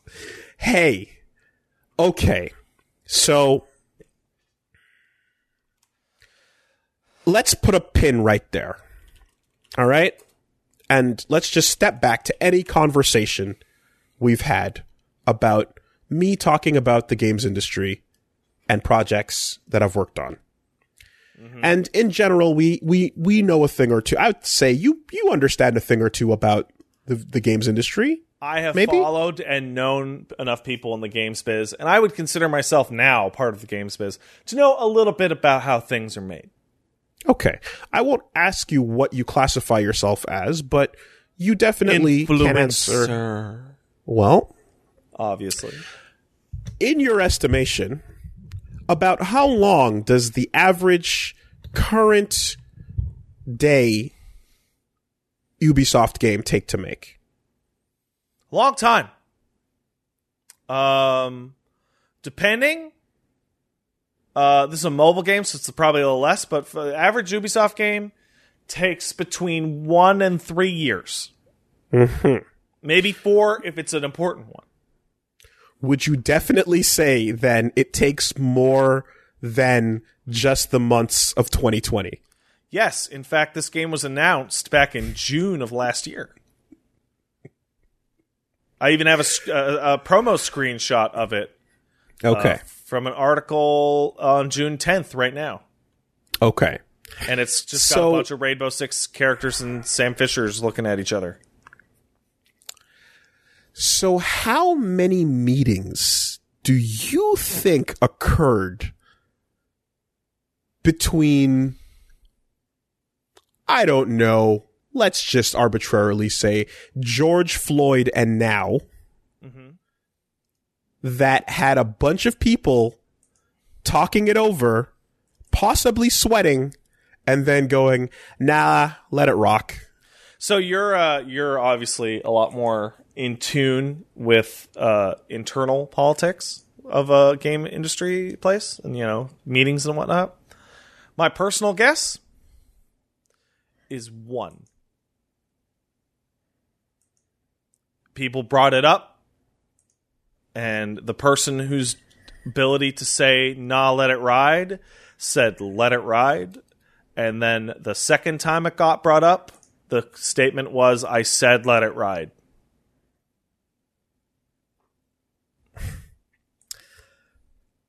That is possible. Who knows? I would assume more than 1, personally. But it has been brought to my attention, because here's the other thing now. I don't really know about the bad guys in recent Tom Clancy games. Mm-hmm. But it's been brought to my attention that apparently for the last couple, they've kind of been going for like no real cause, no real purpose, just sort of terrorists for the sake of terror without an attachment thing for all the plausible deniability in the world. In Wildlands, it's, I want to say, a fucking foreign government that's bad. Okay. So I did, and I don't know because I didn't go through it, but I saw implication that no, sorry, it's in Wildlands. It's Bolivia is taken over by a Mexican drug cartel. Okay, what's the one where you're in New York and everything's fucked up? The Division. The Division. I heard that one was against non-specific people that are kind of vaguely climate change people. Oh, no, Wooly. In The Division, the first people you shoot are looters, I'm using air quotes here, wearing a bunch of hoodies. Okay. And the first mission in the game is food drops have landed in this section of the city. You have to stop looters from getting them because we need them. So you go and shoot all the people trying to eat. And then the second enemy faction is a public workers union that has gone crazy and turned genocidal because their union is a cult. Okay. And then in the second game, it's about the American Civil War in modern day in Washington, D.C. And it turns out that the Division may in fact actually be the evil faction. Okay. Well.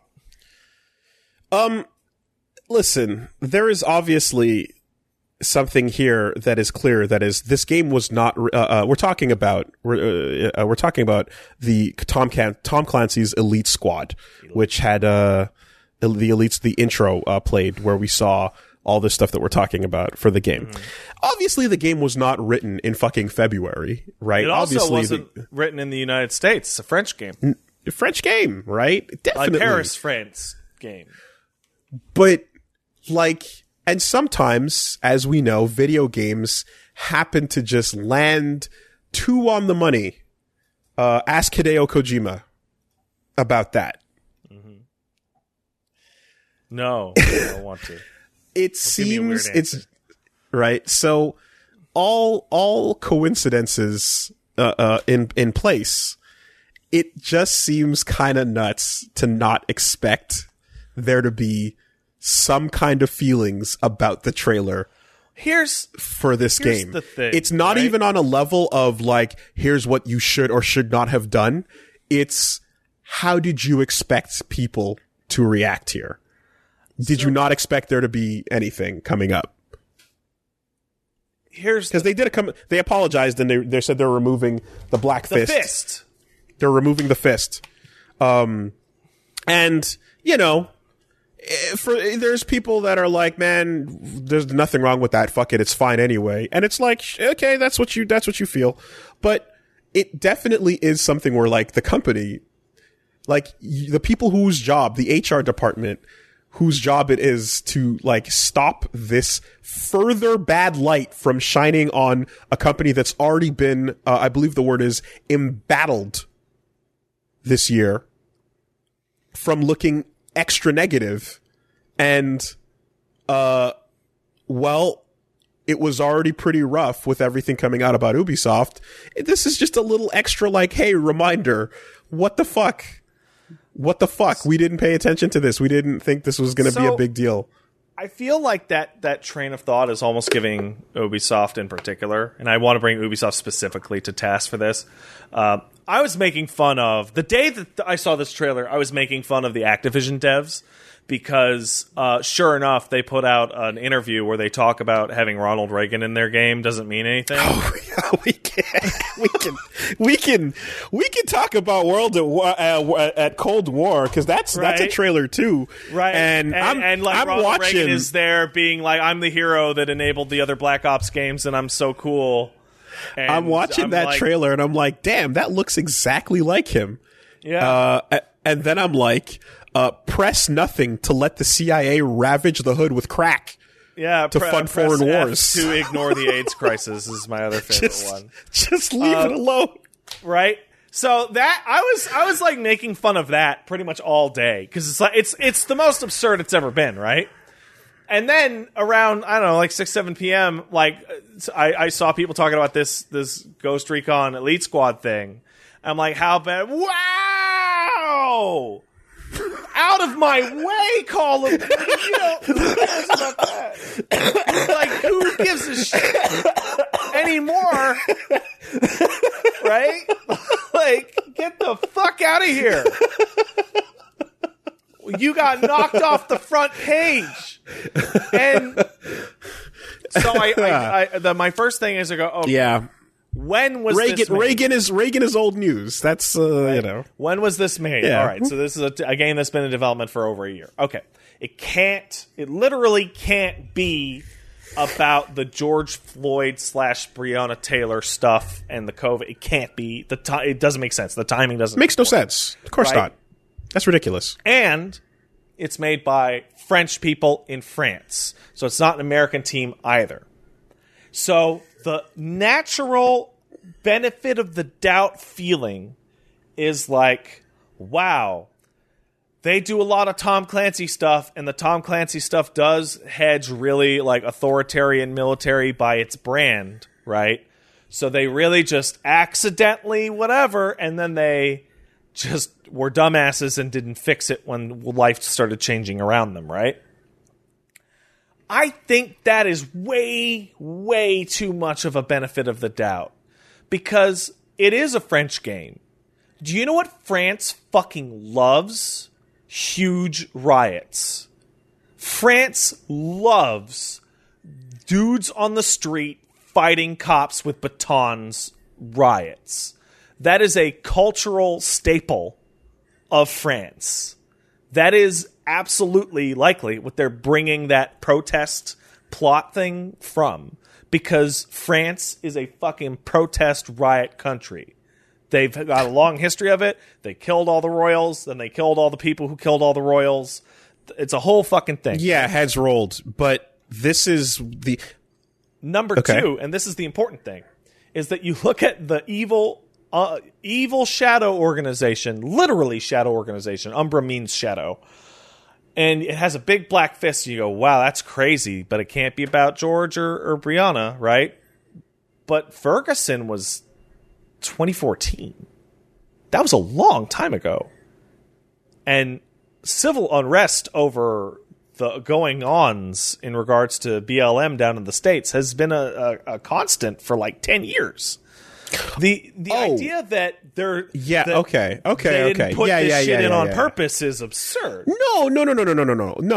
It is absolutely that at the time of writing a couple years ago, reading the future a little bit and going, well, the enemies of order here are the villains, and this is what this is where we're going, right? This is what makes sense, and this is how you have a homegrown enemy that's even scarier than a foreign one. Yeah. Right? That's the whole thing. But like it's coming from that place for sure. But it's just one of those things where like sometimes you're a little too on the nose with anything you're making in this industry. And in this particular case, the fact that like no one would like, even just take the route of the path of least resistance on this and be like, you know what? Let's just be dumb and crazy and just go overboard and say, nope, we're gonna throw in all the white zombies to the front of that Resident Evil 5 trailer. Yeah. We're gonna go over the top with correction on it and just assume. It's so overt, and the idea that no one said anything, that I have to believe that at least part of it is intentional. I mean, the thing that made me laugh the hardest watching that trailer was not the hilariously the actual Black Fist coming up and like racing in the goddamn graphic. It was that the name of the group is Umbra. That is, like, I don't know how good people's Latin is, but like Umbra means shadow, but it's also the blackest part of a shadow. Mm-hmm. And it's a synonym for other Latin words that mean black, that if you were to call your group that, people would go crazy. So it's not even the fun words. Yes, the fun branch of language. To me, it's not that. To me, it's the narration, where you're looking at them and the narrator's basically like, yeah, these are anarchists. They're taking advantage of escalating civil unrest to generate more chaos and weaken governments. Like, it's one of those things where it's just like,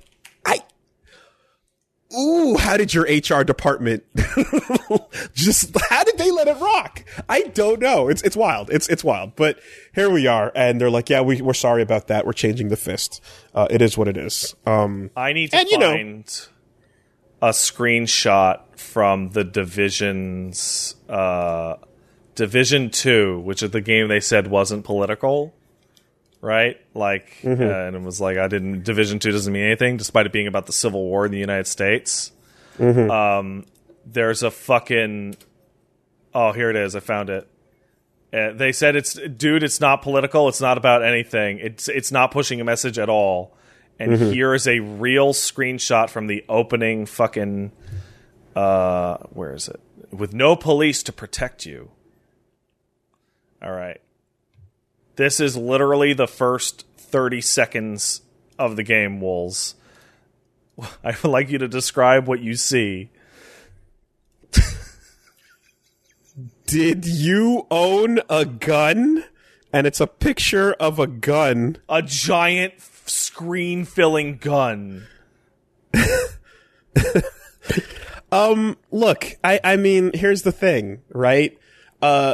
You definitely can, because I've seen people going to the extremes about, like, you know, talking about like, hey man, these games appeal to a certain type of person, and they know their audience, and they know they know. Before you, here's the follow up to that question. Did you own a gun? Did you neighbor? No, did your neighbor? Did your neighbor own a gun? And it's someone, yeah. They're fighting over supplies, and it's over. Like, you're right. Okay, you guys lie. You lie. Right. So there's, like, you know, I think there's an over extreme argument about, like, you know, it's talking about, like, the types of audiences that this plays towards, and, you know, the people that are, like, you know, thrilled with that kind of trailer and that kind of bad guy, right? And I think that's a bit of an over exaggeration, because it's like, hey man, like, I've played a military shooter or two. Yeah. I played Spec Ops. I thought that was a fun time. There is an appeal to what I would call, like, military fetishism, like there is to, like, medieval fetishism or something, like. You don't have to exclusively lock that to a fucking boog boy or something. You know what I mean? Yeah. Like, you don't got to go down that road. That's an extreme exaggeration. However, there is absolutely a line that, like, companies like Ubisoft, as you just pointed out, love to ride on, which is definitely a, like, hey, is that what I think it is? And then they're like, no, it's about nothing. It's not There's nothing here. Apolitical. It's not about, fuck anything in particular. It's just about fuck that general energy, And you're like, you're keeping it vague enough that you have plausible deniability if anyone points at any one part and goes, what's up with that? But you know what you want the energy to be. Yeah. And you put that in the game. You know what kind of energy you want to cater to and what kind of, like, oh man, what do you want people to think is cool? Does the idea of getting Sam Fisher and a bunch of terrorists to light up a protest line give you a chub? Fuck. Like, if so, we got a loot box for you, motherfucker. Well, here's what's up, right? Once the game comes out, I'm sure you will see within 20 seconds, maybe even 45, you will see like the protest and or the Umbra whatever, and then you'll see a secret like back alley group of people like just beat an old lady down and then like shoot her and her dog and then like take her money and then they kick the body behind a dumpster and then join the protest. So here's the thing, I don't know, man. And they're going to be like orders from on high. One of the weirdest things about The Division is that the dudes that were looting the food at the very beginning, like, they don't do anything before the game tells you to shoot them. Like, they're literally scavenging for food. And so you think they won't even the earpiece and goes, kill them, they're stealing. So you think they won't even throw in a kitten test? Dude, all I'm saying is that they have not bothered to in the past. Also, I want to give a big shout out to Foxcade, who is a funny guy and also a smart guy, for digging through old articles to find the gem that I just sent to you from August 9th, 2019, from the last interview with the Call of Duty devs that sums up this whole thing perfectly. Infinity Ward says modern warfare isn't political. Developers want to examine topics like colonialism, proxy wars, and power imbalance in a totally non-political way.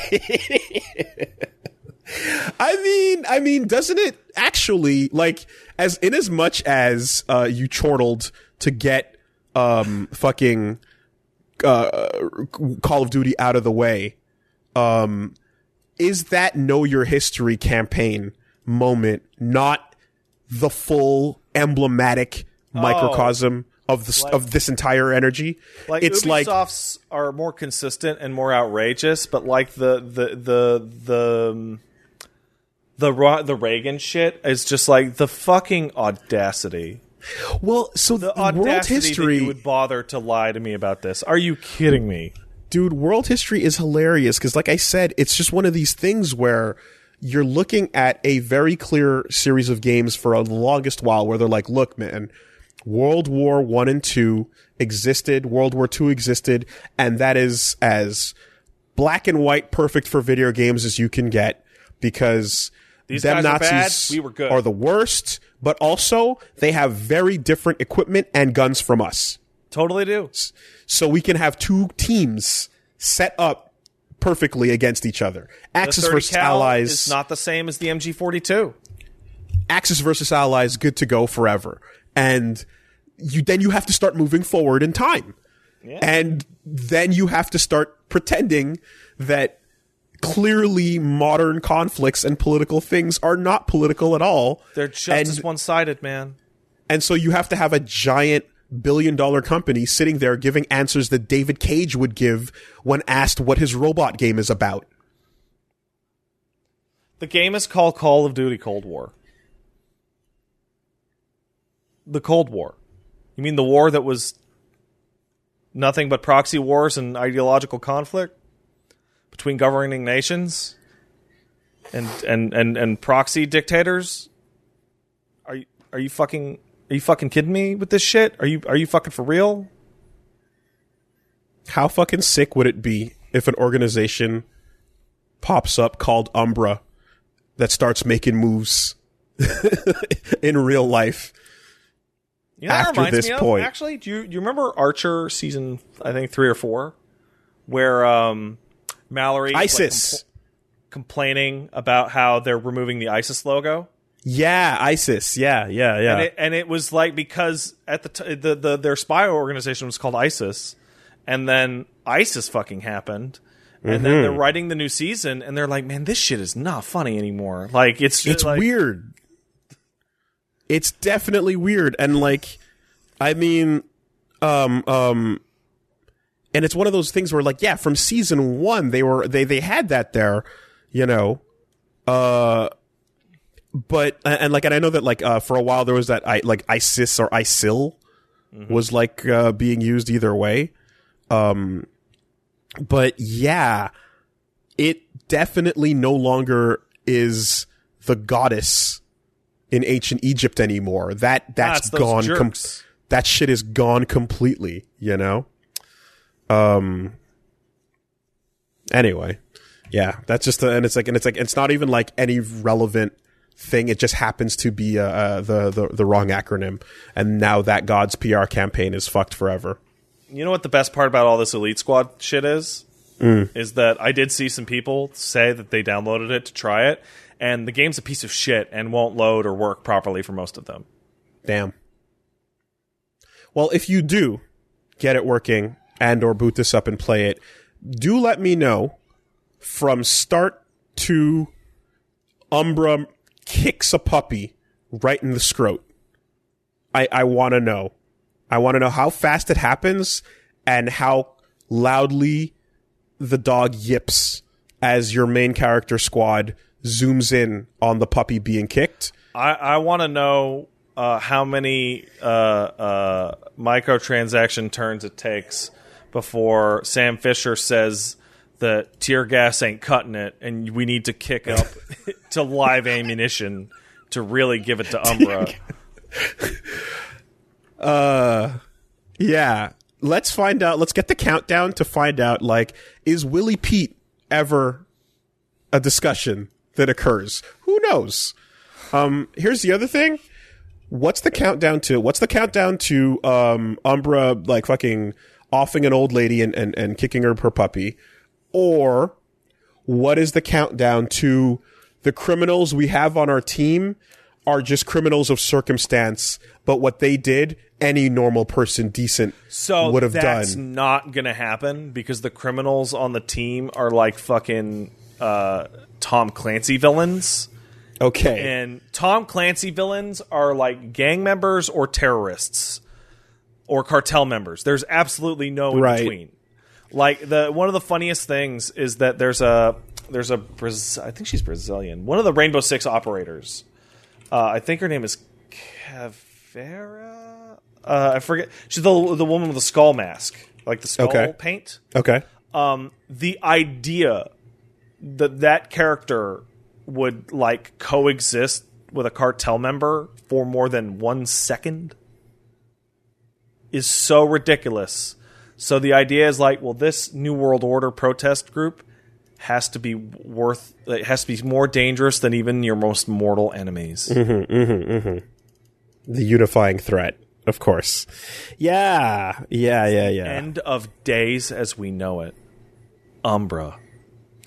It really is the extra fucking icing layer of, and so we sent in the criminals to do the good guy's job. We sent in the Suicide Squad to deal with, you know. Like, when they say, like, we're not going to win this playing by the rules, it's like 10 dudes in a boardroom looking at a screen of terrorists going, which one do we send, guys? And it's like, I don't think even in the most peaceful of times that would have played correctly. Yeah. Like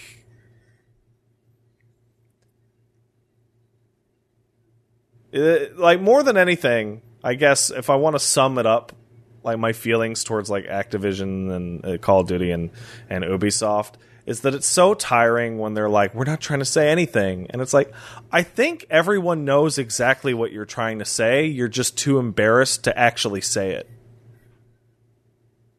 It would be less tiring if you just came out and said it.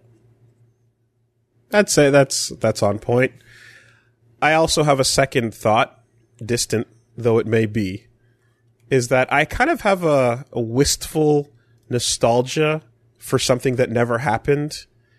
I'm yearning for the days where this news story would have not been that the trailer came out, but where the days where this news story would have been a group of about 30 to 50 protesters in the middle of a real march. Turns out they were actually a paid flash mob to advertise Elite Squad. Were marching alongside. Just wait. They were paid advertisers marching alongside the real protest, and they were saying "Hail Umbra" on their signs, and no one quite knew what they were talking about, but it was conspicuous when the camera crew came up and started filming them. Oh, man. Yeah, we're not that far away from that, are we? And then it's reported on mainstream news, and then they're like, "Hey, yo, yeah, we didn't. Sorry, guys. Sorry that as they were being chased away and or arrested, they shouted available in stores September 18th before they got shoved in the back of a van." I'm mournful of those days being gone, because that's the version of this story that I feel in my heart. Yeah. The flash mob for hire. The fake Christian protest against Dante's Inferno is the one that always stems in my head. Dude, I didn't even know that happened. Oh, you didn't? No. What is There's that? A fake Christian protest that EA hired to campaign outside of E3 the year Dante's Inferno got announced. Incredible. Yeah. And like, I want to see a list. I want to see those protesters like from a casting sheet, a nice, perfect representation of everybody, all creeds, colors, races, and sizes. And, just doing that Kylie Jenner coke walk, through the protest. I don't know why she's staying at home. Why doesn't she just give the police Coke or Pepsi? Was it a Pepsi? I don't even. Was it a Coke? She could just give them that, and then we can pack this shit up and go home. This is really all Kylie Jenner's fault. Ubi, that's a free marketing campaign. If you haven't cashed it in already, what are you doing? I'm available all day. That's woolly marketing right there.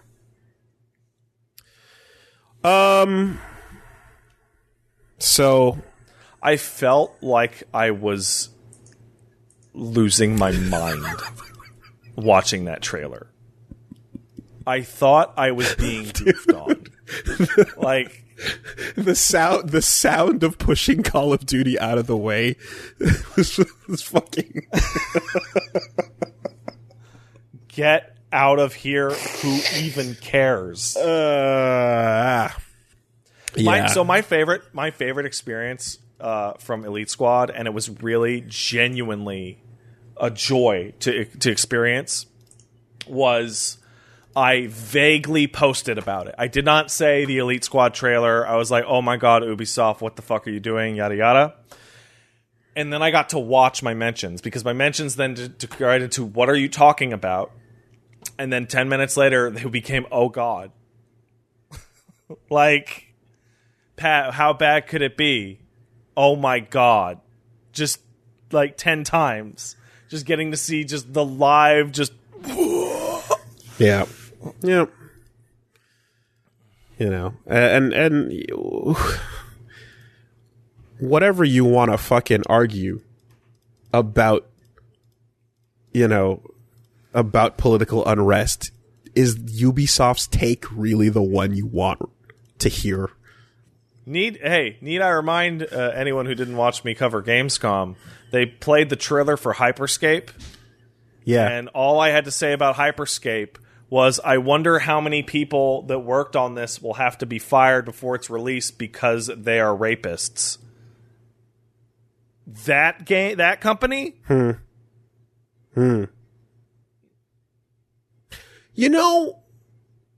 when you think about it, aren't they really just the kids from Watch Dogs 2? Yeah. Are you not just going in and lighting up the protagonists Ubi from the game that they just, like is Watch Dogs 2 not entirely the energy of the fucking anarchists rising up? Let's go. The government's gone too far. We gotta fucking do something about it. We gotta use our robots and our aren't they just? Isn't it just DedSec? Fuck up shit on social media. Umbra's just DedSec. They're sending in the elite squad to shoot the evil anarchists. Yeah, they're sending in the fucking Rainbow Six attack ops to take out the fucking hipster gang from Frisco. 2 games ago, you were like, fuck the authority, fuck the man, stupid cops. Hey, DedSec. I want you to think real hard about this. Holy shit, it just occurred to me. Elite Squad and Watch Dogs Legion. Watch Dogs Legion, which has become a fucking homegrown terrorist in the UK game. Because police surveillance is out of control. Damn. You know what the fucking... okay, level 2... is you get the fucking staged protest flash mob in there. Level 3 is people playing Watch Dogs are online playing against people playing Elite Squad. And then you can have your virtual political battles taking place on Uplay. And then step 4, when you log into a match and you're playing Elite Squad and the other guys are playing Watch Dogs, when you match up 5v5, everybody gets to see each other's addresses. For sure. But only... Just cuz. But only if you spend enough U-Bucks. Oh, that's right, yeah. You unlock you buy your micro crystals, and you spend your U-Bucks to unlock addresses and docs information. No, it's Wooly... That's an ugly word. It's the deniable ops extreme points.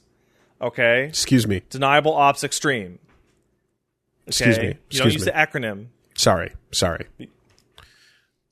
You pay for your DOX pass every season. And then you can see where the DedSec players are. You sell to both sides and let them have virtual warfare on your servers, and you trickle out microtransactions, and this is how the culture proceeds. And with every Tom Clancy game, you get a $20 voucher off your next gun. I mean, listen, if you want the day 1 DLC, you better come strapped. Legally, of course. War has changed. Oh, man. Done. Done. Ubisoft and Activision are up their own ass. News at 11.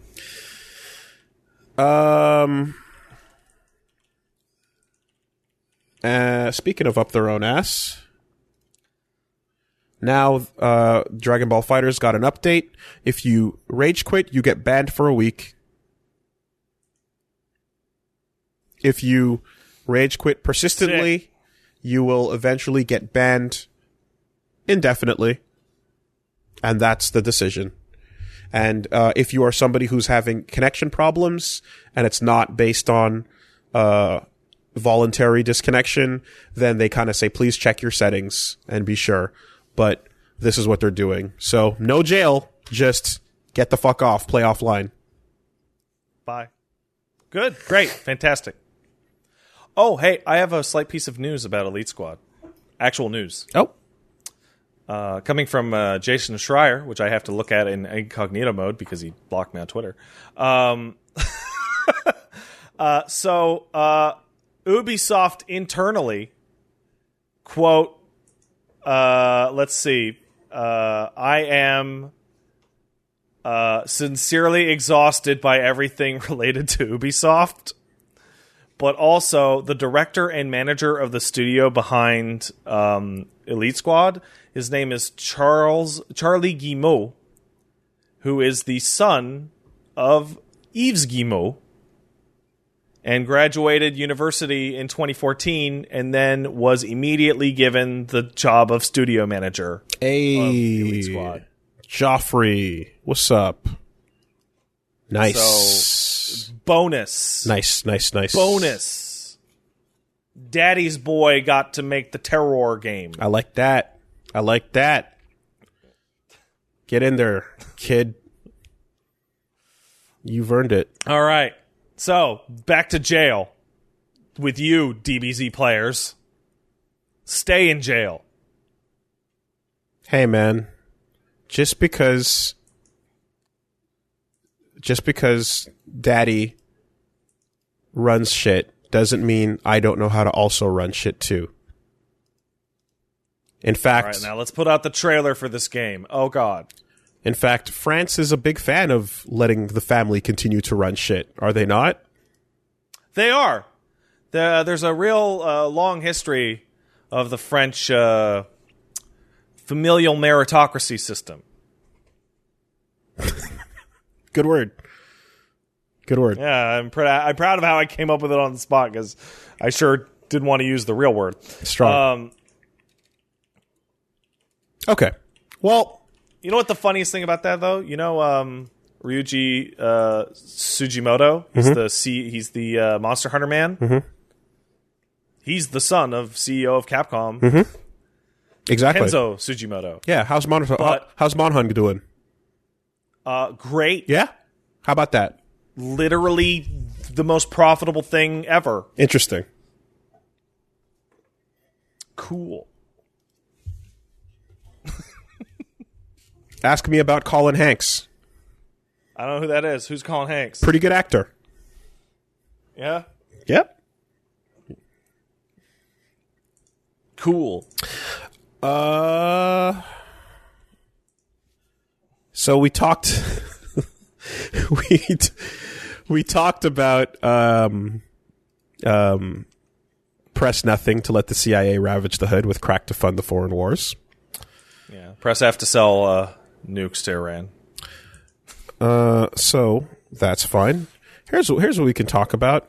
I had a question this week. I think I got my answer, but if you've got a take on it, by all means, fill me in. What the fuck is Serious Sam? It's a throwback shooter. Okay. Because I've heard about Serious Sam. Not the best throwback shooter. I've heard about Serious Sam for years, but I've never looked at it twice. I would recommend Dusk or a Medieval over it. Hey, I love Dusk. But yeah, Dusk's great. Yeah. Well, I mean, the Serious Sam people were like, "Yo, hey, check it out. You can find out for yourself." And I was like, "Oh, thank you." So, I'm curious because what's clear is whatever it was, it's definitely not what that trailer is now, in which Serious Sam gets into the Pope Mobile. That's right. Which can only be described as a MechWarrior 2 style BattleTech mecha, traditional American almost. And then he just starts shooting the monsters, and you're piloting the mecha. And I was like, hey, that's like the Pope would have done. And then the cockpit opens, and there's a cross in the way that the cockpit opens, and they've got a little rosary hanging up top. And I believe the line is, "Let God sort them out." Mm-hmm. So I like playing. It's kind of hilarious robot that like, games. You put like an irreverent religious reference in something, like your head just tilts on a swivel. Super in, way in, like way in. Cast in the name of God, ye not guilty. Big O. We have come to terms. Get the fuck in. That shit rules. I unironically love that big, dumb religious energy when used to juxtapose a giant robot. Yeah, you know that's only going to be like one level, right? Most of it's going to be shooting those guys that yell at you even though they don't have any heads. I certainly hope it'll be more than that. But if it is, then I'll check out that one level. Yeah, you want to make me love the Bible? This is how you do it. But it's the same reason why little Pat Jr. got into fucking Xenogears. No, that's not why. Okay. The reason I got into Xenogears is because it had a 4 out of 5 on an official PlayStation magazine and was a new Squaresoft RPG, and I was going to buy all of those. Okay, but you told me the reason why you loved Xenogears was a similar reason why you loved Ava, in that it went into the rad remix of Christian mythology. Oh, it also went way into psychology, which is like embarrassing to admit that a lot of my desire to go into psych is because I played Xenogears when I was 11 years old. You're right, that is embarrassing. But yeah, no, it was cool. Attack and dethrone God, Wooly. It's the nature of our generation. So, you know, that flavor's We need to do it. Yeah, that flavor's going to work for me. But it's also going to work when you go pro God in a ridiculous super tech way, or you know, beyond the grave, whatever. Cowboy zombie. Also, that game had a bitchy redhead in it, so it was like cool. Either way, I remember specifically walking downtown as you were describing the parts of that game that were like Japan fucking with the Bible for cool points as some of the strongest stuff that you thought was good in it. Oh, all the stuff about the Zohar's the crazy shit. So you talk to God in that game, like actual real ass God. It's crazy. That's sick. Well, I mean, no one's going to outdo SMT, but you know, I will say, I mean, that's not fair. You get to punch God and he's a big head. In part 1. How do you live that down? How do you want to? That was part 1. That was part 2. Part 2, it was a big head. What 1 was the build up to it? Because I thought 1 was the final boss was Michael, the angel, right? And then in 2 it's Yahweh. Yeah. Yeah. There you go. Right. Okay. All right. Fair enough. Sorry, my mistake. So, what then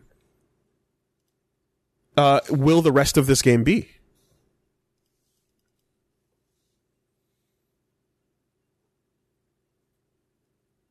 Walking back and shooting against ridiculous crowds? Yeah, pretty much. Okay. In big open areas. Okay.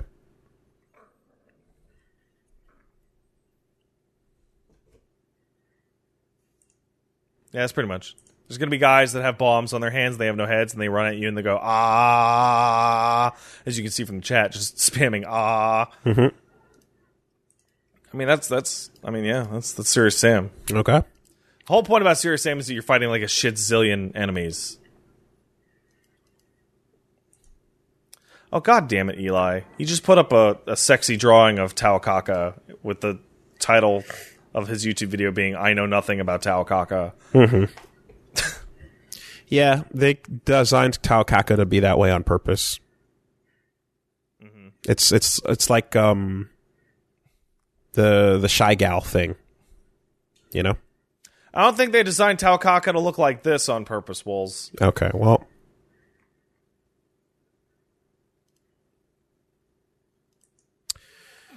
Other trailers include Bushiden.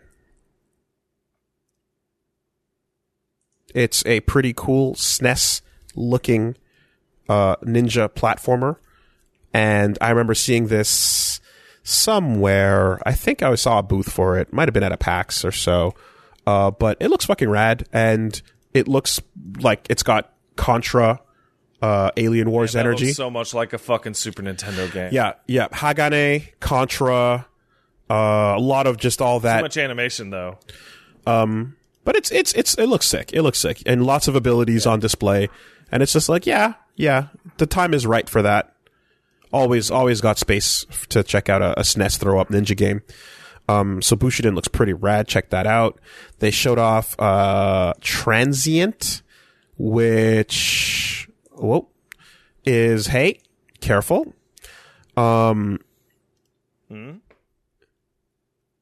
Transient was being pitched as a cyber Lovecraftian game.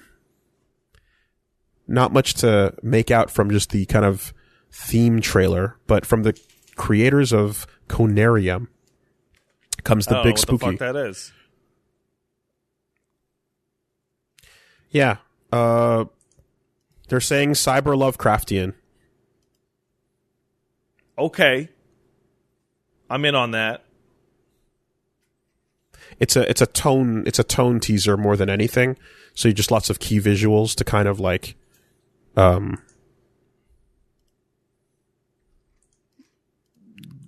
just whatever set up what's going on. Mm-hmm.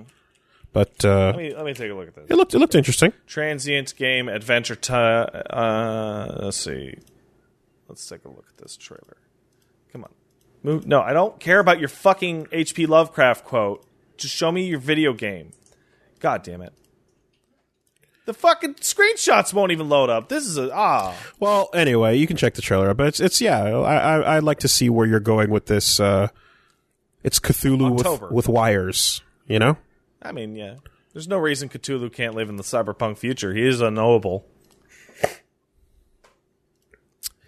We got to take a look at a little bit more of Doom Eternal. Mm-hmm. The trailer for The Ancient Gods dropped, and or rather, I think it was a follow-up trailer. And yeah, it's Sam's talking. He's you're seeing some new enemies, you're seeing stuff. Doom looks like more Doom. Seems cool. I want to find out. I want to talk more with Sam. Yep. And the person who made the music in Dusk, I believe, is making the music here. Good choice. Extremely good choice. So, we'll see. We'll see. Also, the DLC is playable without the main game. Oh.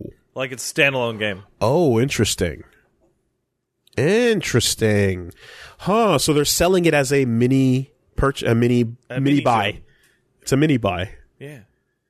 I mean, I have a history of being very okay with those. I like when they do standalone separate things. That's okay. It worked out cool with Case Zero, and Case Zero is a different thing because Case Zero is better than the game it was advertising. Sure, but then also there was whatchamacallit, the Ass Creed one.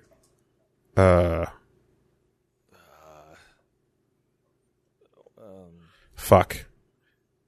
My friend Blood Dragon? No. My friend voice acted the main guy in it. Oh God.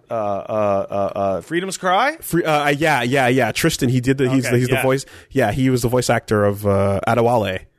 Exactly. Okay. Yeah. Okay. Straight up, like, you got these little mini games that are like, yeah, it's a micro, whatever. I'm cool with that. That's fine. That's pretty neat. I'm down with the self-contained. Yeah. Shoutouts to Tristan. I should have played Tristan. that. Adewale was a good character. I liked him. I also liked boats. You check out. You see the Scarlet Nexus stuff. I did. It's definitely not Code Vein. No, it ain't. Second trailer, very pretty visuals. Definitely more like more going on there. Still, same general feeling about it, which is this looks interesting. It feels like they put anime faces on some crazy ass Tron shit, and we'll have to see. The only thing we're missing is like the 45-minute first hour of gameplay or whatever the case is. Just to kind of see what the flow of it is like. But visually, very interesting, and pretty. And Hope it plays a little chunkier than Code Vein. one would hope. Because Code Vein was cool, but it was like a little flaccid. A little noodly. And if you're talking ropey. If you're talking about big old anime games, you definitely can't ignore Genshin Impact, which we've been hearing about for a while now from Shanghai studio. I forget the name. But Genshin Impact is I feel like I've been seeing that forever. So Genshin Impact is the one that's been auto-compared to Breath of the Wild every time it comes up. It's the one... Yeah, because it shares some similarities. It's mainly visual and the cooking. The world, the bright colors of the world and the cooking do have that similarity to it. The way the grass kind of looks. There's stuff there. It's not a warrantless comparison. However, it does seem like this is... Unlike Breath of the Wild, it's anime. It's full RPG, at the very least. Or rather, no, that's not true. It's action RPG. But yeah, we got to see another look at that. And there's multiple party members and other stuff going on with it. I know that when it first dropped, there was like pictures of people holding up their Switch with a middle finger to the display of the game with Breath of the Wild running, just being like, fuck you, you ripoffs. And like, I think a big part of that is that the first screenshot was main character overlooking the bright world that was similar to Link overlooking the ledge, you know? It's like, I mean, it's superficially similar. I'm looking at it now, like the palette they're using for the bricks and shit. I get it. And the angle you fire a bow and arrow at, but like superficially similar. Inspired by at best, you know? Like, I also watched, like, I think one of the devs put out, like, a combo video for it. And it was, like, hilarious. And, like, it looks like an anime game. Yeah. And like, there was other more superficial, like, comparisons in the sense of, like the meter, the bar, the circular kind of bar, you know, and again, the cooking comes up and a couple other little things. Although this game has, like, full towns and cities and other environments that, you know, otherwise are its own thing. But yeah, that first screenshot and that art style and the colors, like, it's the thing that the brain jumps to right away. But then the rest of it seems like it's doing its own thing. But also, let's be real. Let's just assume it's a fucking huge Breath of the Wild ripoff, right? I could go for a couple Breath of the Wild ripoffs. It's a good thing to rip off. Like, there haven't been any yet. It's not a bad thing to rip off. Like, I could go for a couple. Although this is also on phones, it's not just a console game. Oh, is this made by the Honkai Third Impact people? That would explain the anime. Honkai Impact, Genshin Impact, yeah. Oh, okay. This is not the Honkais. This is the... Oh, my goodness. I drive poor DK Diamentes. I drive him so crazy because I always get the Honkai fucking ads on my goddamn on my thing, and it always looks like a character action game with the anime. And I DM him and I go, dude, what's the deal with Honkai Third Impact? And he tells me every time, and I go, maybe I'll try that. And then he loses his shit because I think that's the fourth time I asked him last time, and I just never try it because it's like a gacha game for anime. Know nothing about it. What's up with it, though? MiHoYo. MiHoYo is the name of the company.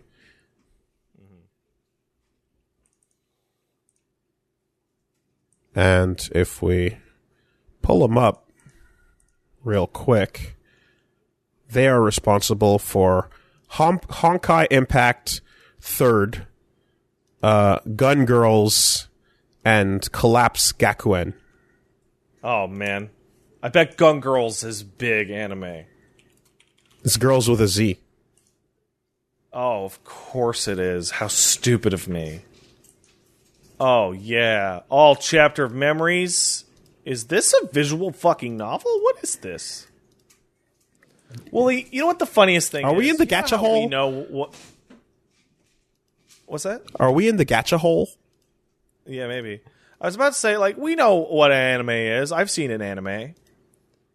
And every time I think I know what anime is, I find out that there are literally 100 million more animes that I haven't seen. Mm-hmm.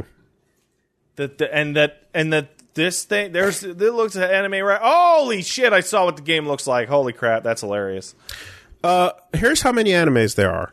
Do you remember back in college when we were keeping up with the seasons and we were just about screenshot of Gun Girls? Remember when we were just about on top of everything that was coming out? Whoa. Okay. Well, yep. That's a game on the phone. And there's Taukaka. Wow, Plague. All right. Yeah, she's drawn like that on purpose, right, Wolves? I mean, there's a little bit of hair in places I didn't expect it. But she's a cat. She is. All right. Cheers. Well, anyway, I noticed that abs were also inserted into the equation, which I have no complaints about. But back to anime, there was a time when the seasons were coming out and staying afloat took a lot of effort, but it was a thing that could be done. Every year since those college days has been another season of anime, and it has been about 17 years since those college days. But I don't even mean just the anime that's actually an anime. I mean like the phone thing and the car and the Hatsune Miku's. Anime as a... They're all anime. Anime as a movement. I turn around, and there's an anime behind me right now waiting to anime at me. Steve? Yeah, Steve Buscemi's there. He could be anime. He's got the eyes for it. He sure does. Hey, so Honker Impact. Right on. You mean Genshin Impact? Yes. Yes. There's your anime. They showed off the fucking... So there's this Lord of the Rings Golem thing going on as well, the trailer for that. Oh yeah, the stealth game, yeah. What? Why would... What? For what reason? Like, I understand... Online Cinema still holds the license. And I understand that clearly, after we went all the ways we went with the Lord of the Rings franchise in video games, that they really want to hold on to that, keep the IP going, and keep the games hot and out of the oven. Lord of the Rings as a video game franchise it's kind of some goofy shit. But really, is Gollum gonna be the story to follow through on a video game with? Is that actually interesting enough to go through on? No. I don't get it. Of course not. They fucked up the Shadow of War series, so they gotta try something new. Like, you might as well go make a fucking Ent game about forest management and just hang out with the Ents. Yeah, okay. That'd be pretty good. I mean, I think there was an Ent faction in one of them Lord of the Rings like RTS games. Sure.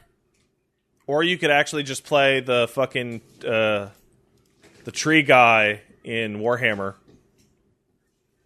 Yeah, you play the tree guy. I think everyone would be more excited to play as a tree guy than as Gollum. I think that is I think that is a 100% on the poll. I think you're not wrong. I think you're dead on. Yeah. I would rather play as tree guy Durthu than Gollum. I mean, it's either go that way or follow down or triple down on sexy Shelob. If you know what I'm saying. Never forget. Yeah. That was weird. Yeah, it certainly was, but we got past it. Because there's just a sentence that was uttered like, what if Shelob was actually super hot? And people went, yeah, fuck it. Well, because all spiders have to be spider ladies, right? Yeah. But she's not even spider-ish in her human lady-looking form. She's just hot. All spiders have to be spider ladies. Is there... Wait. Itsy Bitsy Goth GF? Is that what we're going with? I don't know if that's a thing yet. Itsy Bitsy Spider, but she's also evil. It's goth. Does this joke work? I don't think so. But you have to work it. You've got to put the legwork in. Well, you know who has a lot of legs for legwork? Spiders. I'm literally bumping the ball. I'm bunting it at you.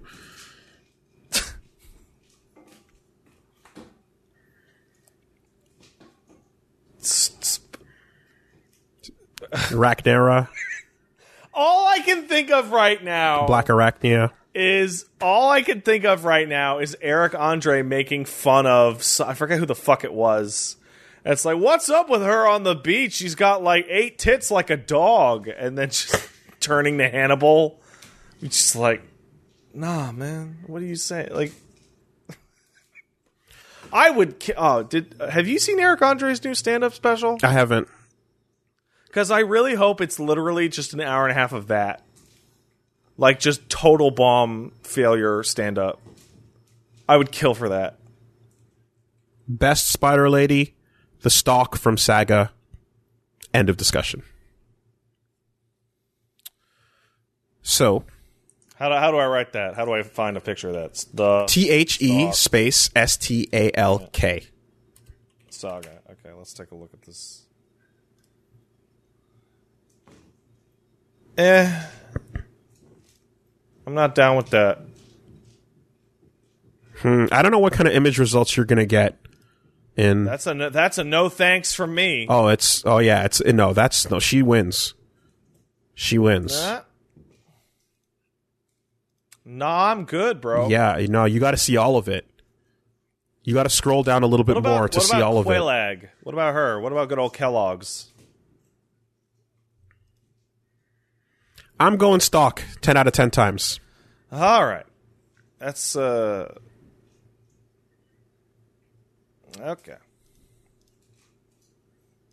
She's also fucking awesome. But, yeah. Okay, so we got Scarlet Nexus, we got Genshin Impact. There was a trailer for, again, Quantum Error. Not much to go on, just a tone trailer again. Big spookies.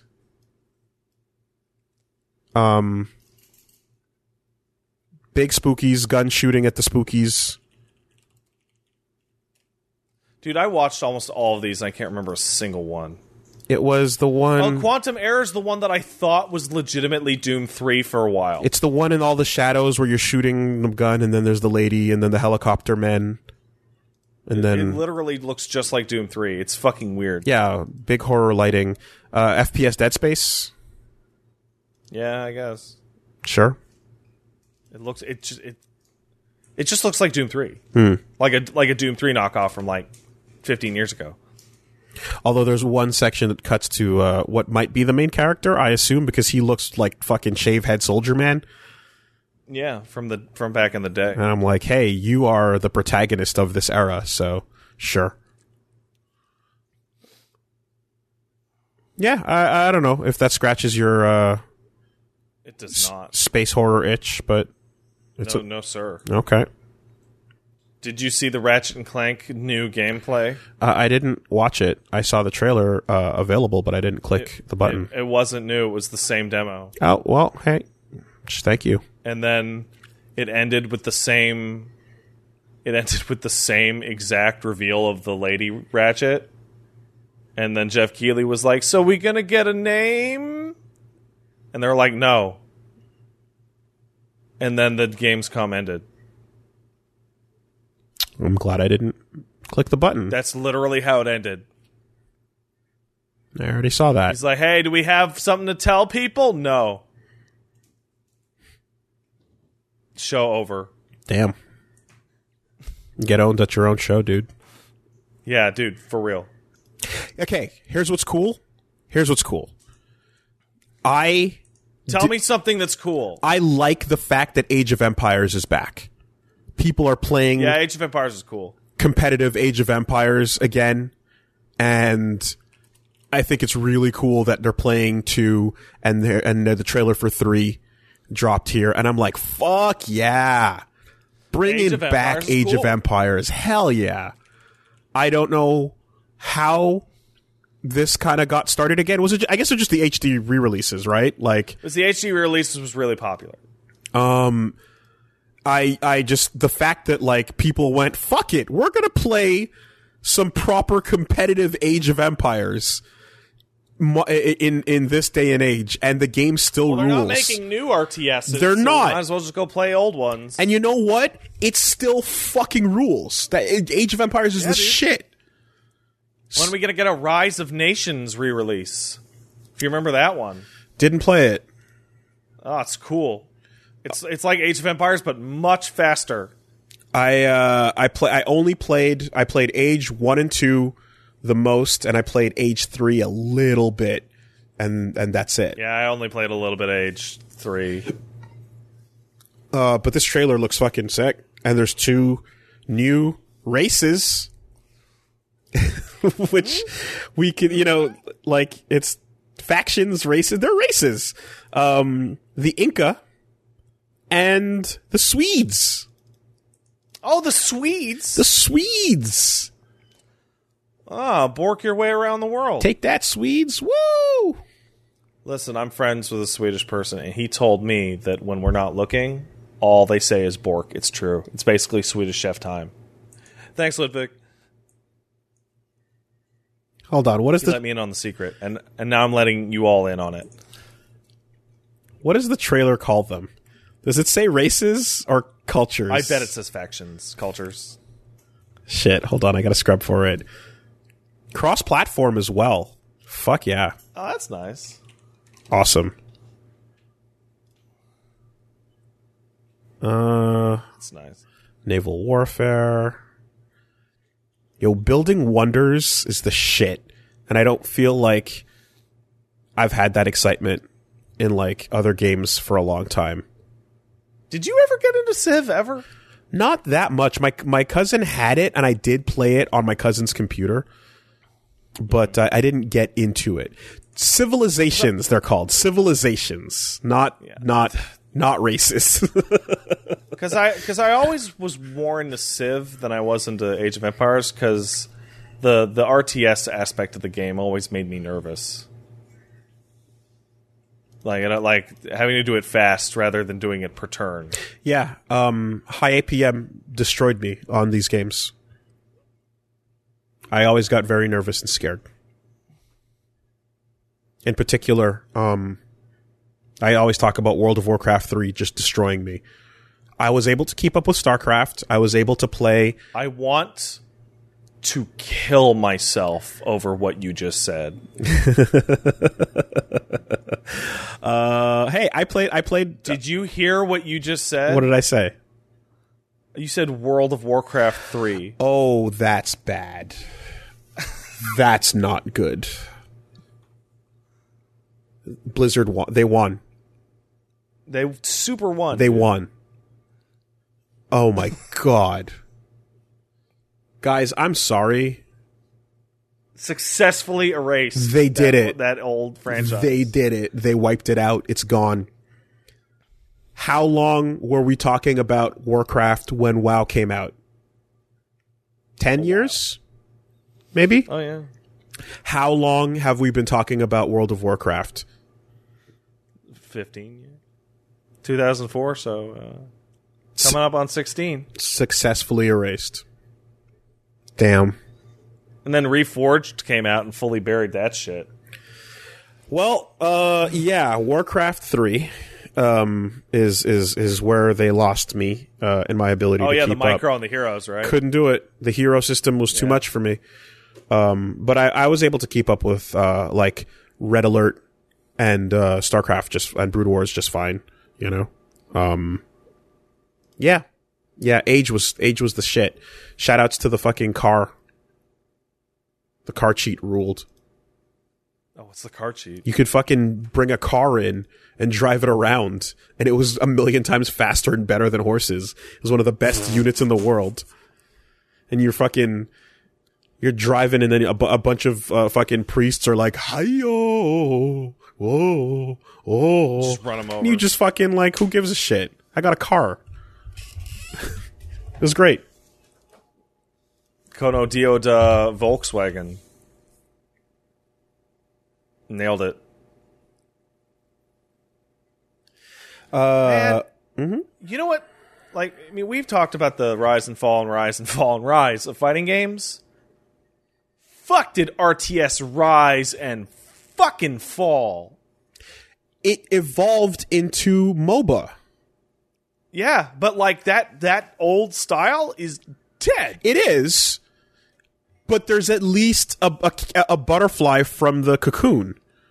Yeah. If the MOBAs killed it. If, like, I don't know, man. I would be a little less salty if there was a successor genre that came directly from the thing. So Team Fortress and team-based shooters and Counter-Strike and shit, right? Replacing a lot of the old giant FPS campaigns is a direct follow-up on the genre, you know? Mm-hmm. I get it. Fighting games came from brawlers. No, wait. Brawlers came from fighters, and then character action came from brawlers. Yeah, character action came from beat-em-ups, and fighting games also came from beat-em-ups.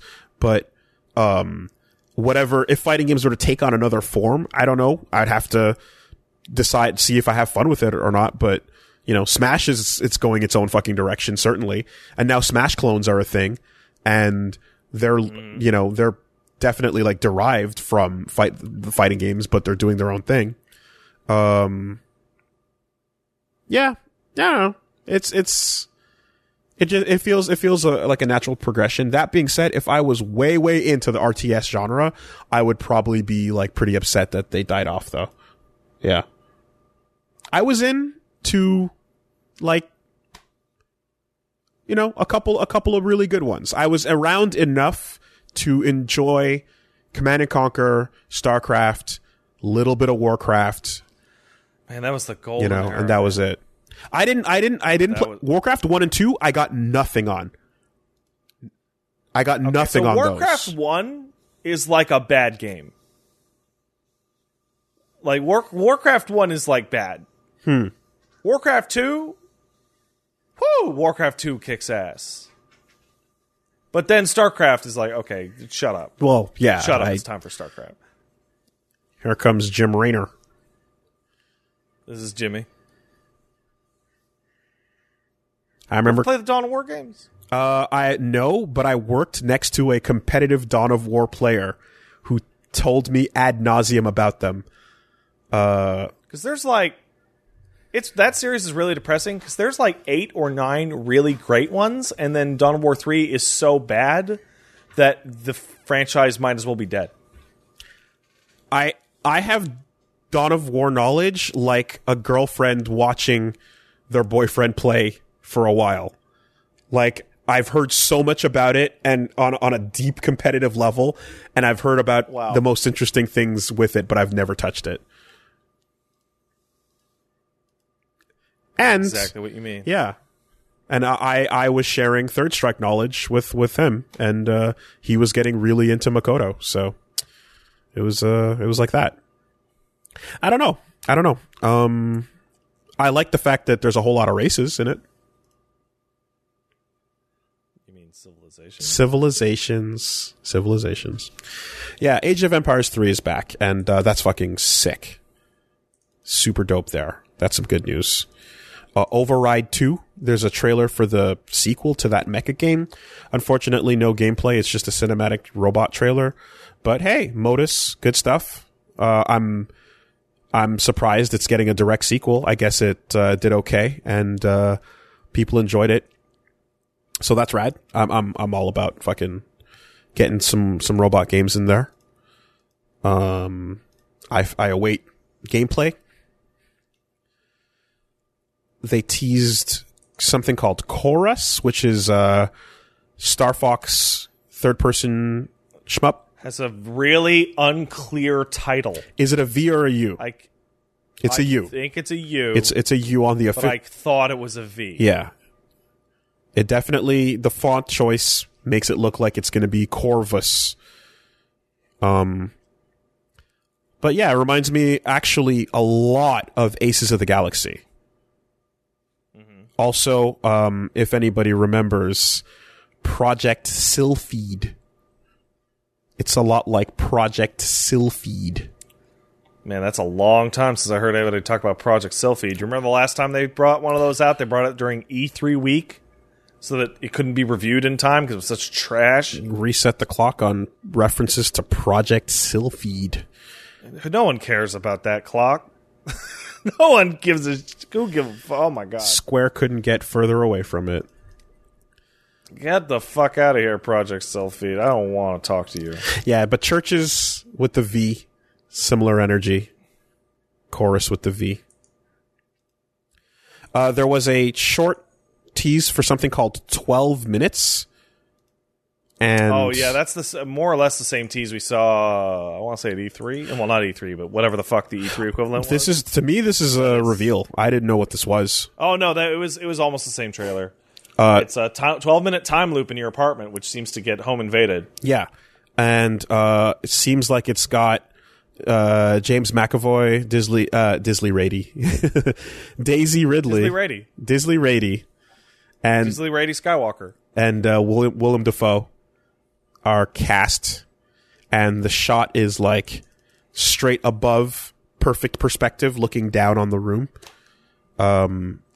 If I did see this in the stream, I don't remember it. Yeah, people... This is the weirdest thing ever that exists in our life, which is you don't remember it, but other people remember you seeing it. Dude, I played a fucking fighting game called Umi Neko, and I'm like, what is this game? And everyone's like, you literally played it on fisticuffs. We watched you like, pick these characters and play. And I'm like, it's gone. It's completely gone. It's just gone. So if I saw this 12 minutes thing, it's gone. It looks cool. I like that Smash TV perfect top down 3-point perspective look. All the walls are vanishing into a perfect point. So that game, if it maintains that perspective for the whole game, I feel like there's a real big moment they could do where all they have to do is move the camera like a little. Yeah. And you're going to go, oh, shit, you know. It's really interesting, and no one uses this camera much because usually it's like static, and it's the most static and bland way to kind of tell a story, right? Mm-hmm. But something about this that's particular, if when you do architectural design, is so if you look at the rooms, right? Every room you're looking at a perfect top down. If you were to take the corners of the walls in every room and line them up, they all create a line that is a perfect X to the middle of the screen. So your eye unconsciously will be always drawn to the center of the room, and it will be the tension point. So so you can. That's where the action happens or not. Yeah, it's a very interesting and cool choice if you do play with that. And yeah, you can't see faces really clearly. You can just see bodies and people and heads moving, you know? Mm-hmm. Yeah. 12 minutes. I bet that game's going to be longer than 12 minutes. Well, yeah, it's a 12-minute loop. Yeah. Very few games use that gimmick. I'm very interested in games that use that gimmick. There was a game that I liked that used that gimmick, and I'm sad because I can never play it again. Sad. Time loops are really good for video games. You can. I like time loops. Time loops are good. Time loops are good. Oh yeah, there's Minute. That's true. Minute. Majora's Mask. Why use big word when small word could too? Do trick. Small word do trick. I think I was scrolling past my Twitter the other day and I saw some research article that says that using big words that make you look smart when normal words will do is actually a sign of low intelligence. And by correlation, I'm saying that if you use small words when you probably should use big words, that means you're actually high intelligent, smart. I have talked about this before, but one of the funniest things about Jamaican culture is when someone is an idiot, but they're trying to sound sophisticated, and they will suddenly start speaking like this, sir. I need to let you know and understand that I comprehend the information which you are trying to give me. However... Oh my god, that's such a specific accent you're creating. It is Jamaican trying to sound like American or like proper, and then it's using large words to say nothing, and you're just making a verbose argument, and it's fucking hilarious because my aunts do it, and I've watched all members of my family go into that shit, and it's like, you said nothing there. You've communicated no point, but you think that tone sounds very official, and if you sound very official, then people will have to take your word as authority.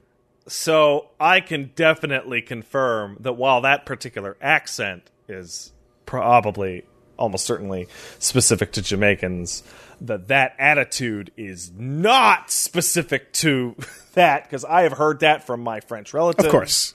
I've heard that from, like, I'm sure everybody has heard that. So just... But like, get whatever the fuck the fanciest language you can get. But you know how... sound smart, but you're actually dumb. You know how patois is like a novelty to you guys, and how you're like, oh, that's a funky person from Jamaica that's got some flavor to them, right? There's some charming. There are a little bit of spice in this otherwise, like, you know, whatever. That when you live on an island where everybody sounds that way, that's not special at all anymore. That's just the way language is. So I think the funniest thing ever is like Americans. They see our Yankee viewers will see, oh, French girls. Oh my god, the French is so hot. I'm like, yeah. It's just whatever. So when everybody women sound, when everybody sounds that like that, and everyone's got that accent, and you don't have any of that novelty that you currently feel, then the only way to sound, you know, above is to like suddenly code switch your voice into something more official and more colonial, as it were, you know. Yeah, like when Paige is like, I'm a Anglophone Quebecer, so when I'm talking to Paige and her fucking Southern Illinois like bullshit language comes out, I'm like, oh, that's cute, even though it's like, you know, trash language.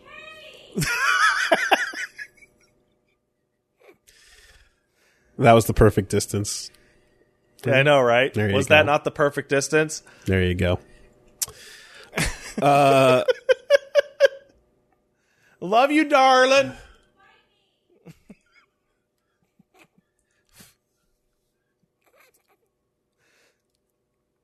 Shit, there was another thing about language that... What was the... You brought up? What did you... I was talking about Yankees think French sounds hot. Before that. Before that? What led me into bringing up that? The accents that you're describing is definitely specific to Jamaicans, but like the attitude of just, go for the classiest, smartest sounding thing you can sound like because you're actually dumb is definitely universal. Before that? Shit, it's gone. Yeah, there was another thing. But anyway. Fuck.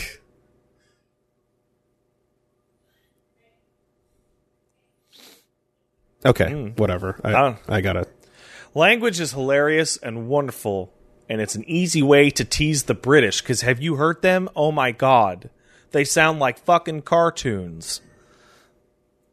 Yes, but we still spell O-R's with O-U-R. Well, yeah, that's because the Americans don't know how to spell those words. It's Webster's fault, apparently.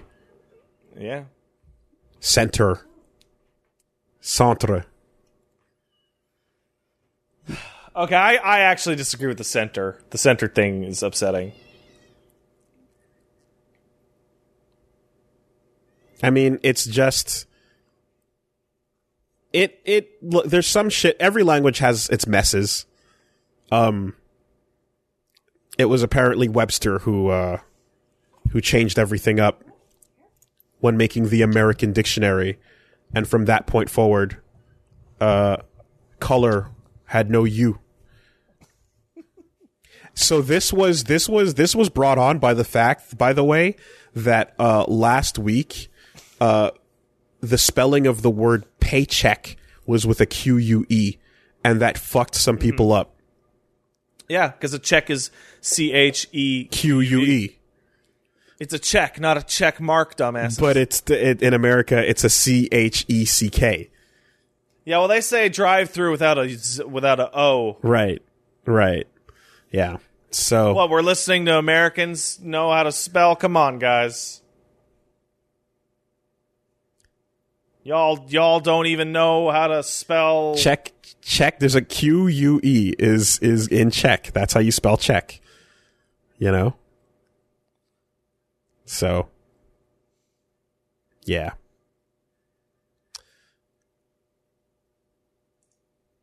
All right, let's take some letters. All right, let's set some letters. If you are sending in a letter, you can send it to castlesuperbeastmail@gmail.com. That's castlesuperbeastmail@gmail.com. If you are a British person sending in a mail, please attach one scone. I'd appreciate it. I mock you, but scones are delicious. Would you take 1 pence? I would not take 1 pence.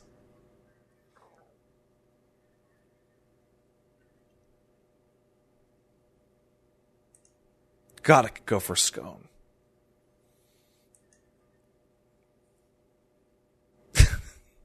Not known for their food, they are. No, they're not. Every now and then you see a struggle tweet that's like, canned bread is the shit, in front of like a Union Jack, and you're like, I'm going to throw up. Yeah.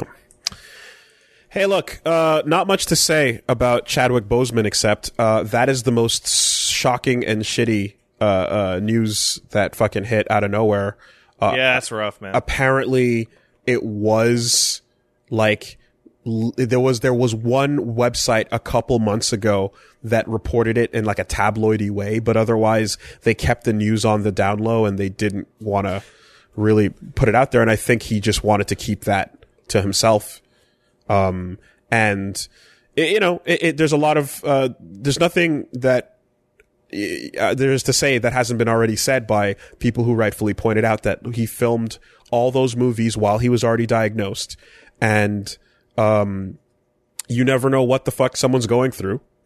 So, keep that in mind, you know, at all times, because people sometimes are just holding things to themselves, and they've got their own struggles that they're going through. That was, pretty surprising. And I guess, the thing that dawned on me a couple days later was he was also, slated to do, Yasuke. So seriously? Yeah, he was supposed to do the Yasuke movie. So it looks like that. He did everybody. He did fucking everybody. Like, Black Panther was James, absolutely he did the Jackie, most... He did Black Panther. You know, that was the most popular. But, like, it's kind of nuts how much he did within that last couple of years. Like, and it was all through the diagnosis as well, you know? It also, like... People definitely have everyone goes through things differently, right? Some people like to just, some people prefer to keep things as private as possible. And if it's no one's business, it's no one's fucking business. Others handle it in a way to, like, for example, Alex Trebek, who came out and just kind of said, hey, I'm pretty sick, but I still got some work to do, you know? And, thankfully he went into remission. So things were, okay there. The not saying anything part where it just kind of comes in and hits, like that's one of those things where I'm like, man, like that's kind of how it went down with my sister. So it really is like, I mean, there's a difference obviously between what's personal and what is a celebrity. I'm not drawing that type of parallel, but I am saying that no, but the distinction between the ability to see it coming and not is significant. Massive change to the impact, you know, and not to take like a too personal track, but like let's take me and my dad. Yeah, right? My dad's old. My dad has had many heart attacks. He's got a pacemaker. His organs are in shambles. Right. He's been in the hospital, and we've had the talk with the family like a couple times now. Yeah. Right? Yeah. So when I eventually get the phone call, I will be somewhat prepared. Yeah. Because I've had to deal with it in the past. Right? And it is such on a not, I don't want to say non-personal, but like a cultural level, right? With people who are open about their illness, right? Or you're at least aware. But if my dad was the peak of physical health, and then one day, poof, right? Oh my goodness, right? And that is the cultural thing here, where I thought it was the thing that I didn't pay attention, so that's why I didn't know that he had been diagnosed with cancer many years. I was like, no, he had been quiet and private about it. So it's unsurprising that it would be as shocking as, like, say, an accident. One obscure tabloid and some Instagram photos where people were calling him out on the weight loss, apparently, and it's just like deleted or whatever. But in my sister's case, it was completely kept silent. Didn't want any like weird calls or weird energy brought into the situation, you know. So it was a similar kind of like, you're going to find out when you find out, you know? And, I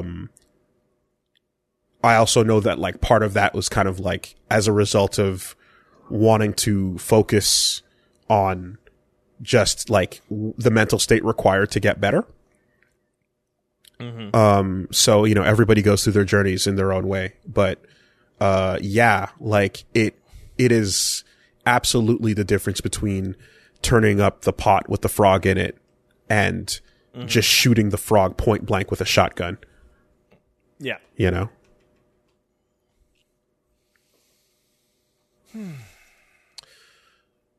Well, on that note, let's take some letters.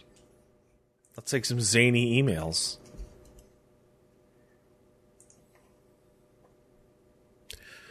We got one coming in over here from Quaid, who says, "Hey, Castle Super Guys, my brother and I were taking a trip down memory lane watching clips from the 2008 film Speed Racer.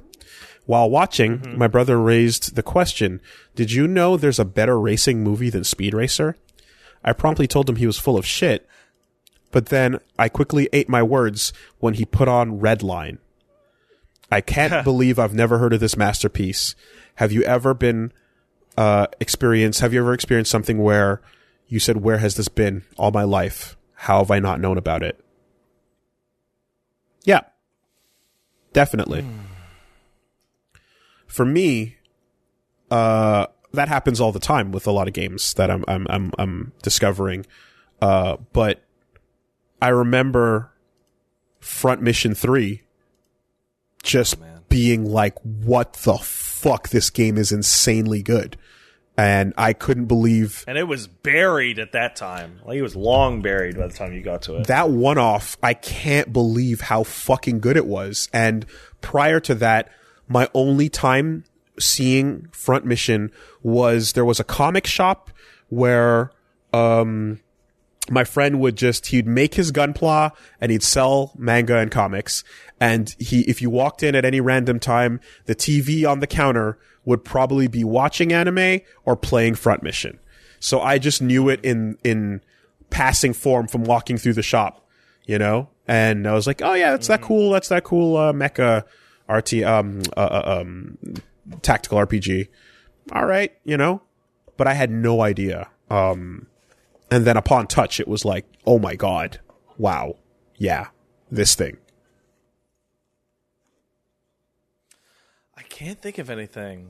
The only thing I can think of right now is probably when Paige started playing Dead by Daylight a year or two ago. And I had remembered that she started it out. Yeah, absolutely. That wasn't you. Oh, okay. No. She was playing it for like a fucking 6 months, like super hardcore, before I looked over and went, that game looks stupid. And then I was like jealous that she was having so much fun. So I played it myself, but I played Killer instead. And I was like, oh, this is the fun. Killing is the fun part. But we had covered that game back on Shitstorm, back when it was early access. And it was not just rough, but it was all we played was the Survivor. And I fucking hate the Survivor gameplay. So Paige is playing this game all the time, and I'm like, what the fuck? Dead by Daylight sucks. What the hell is going on? And it's been out for years and years and years. And I'm like, oh, no, wait, it's awesome. It's actually fantastic. What the fuck? I literally just didn't hit the button to go over to the fun part of the game. It probably would have still got you when Pyramid Head dropped.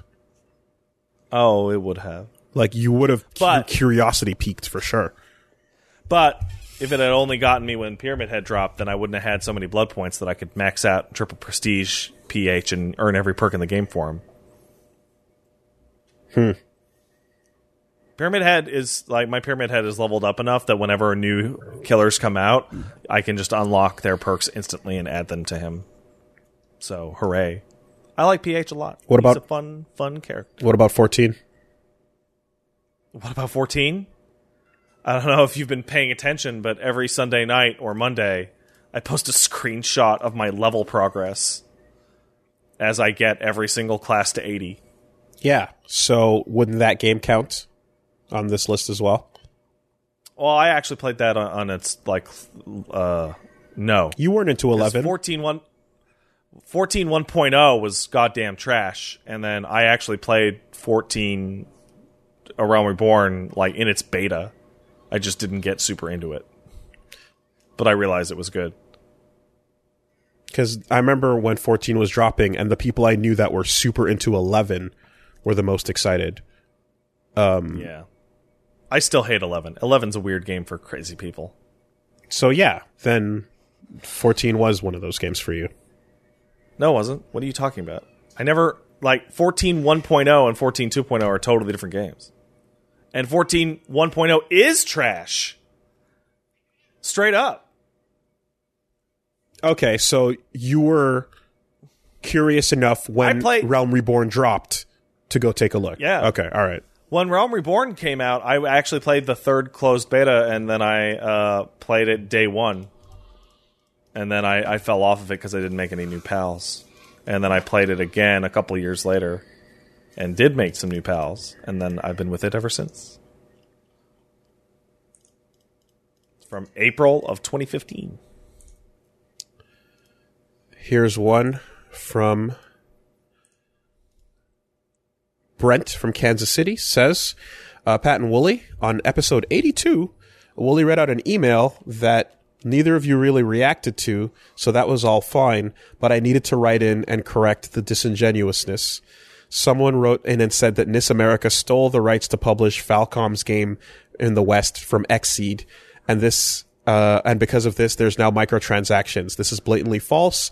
NIS America got the rights because they have more money and resources. They outbid, Xseed was outbid by NIS America for the publishing rights and to give the games a greater marketing budget in the West and fund outsourcing ports to both the Switch and PC for their games. The rights weren't stolen. The emailer also tried to say that they put microtransactions in microtransactions in the games when Falcom themselves are the ones that did it and they're doing it with Cold Steel 1 and 2, which were published by Xseed, had costumes and items and so on. So, correction to the correction. I understand not liking a publisher, but Falcom fans going around and blatantly lying about this stuff doesn't help. Nissa has been getting better with their Falcom releases and even had Durante go back and complete the fix of Ys 8 recently. Thanks for reading. Okay. Thank you.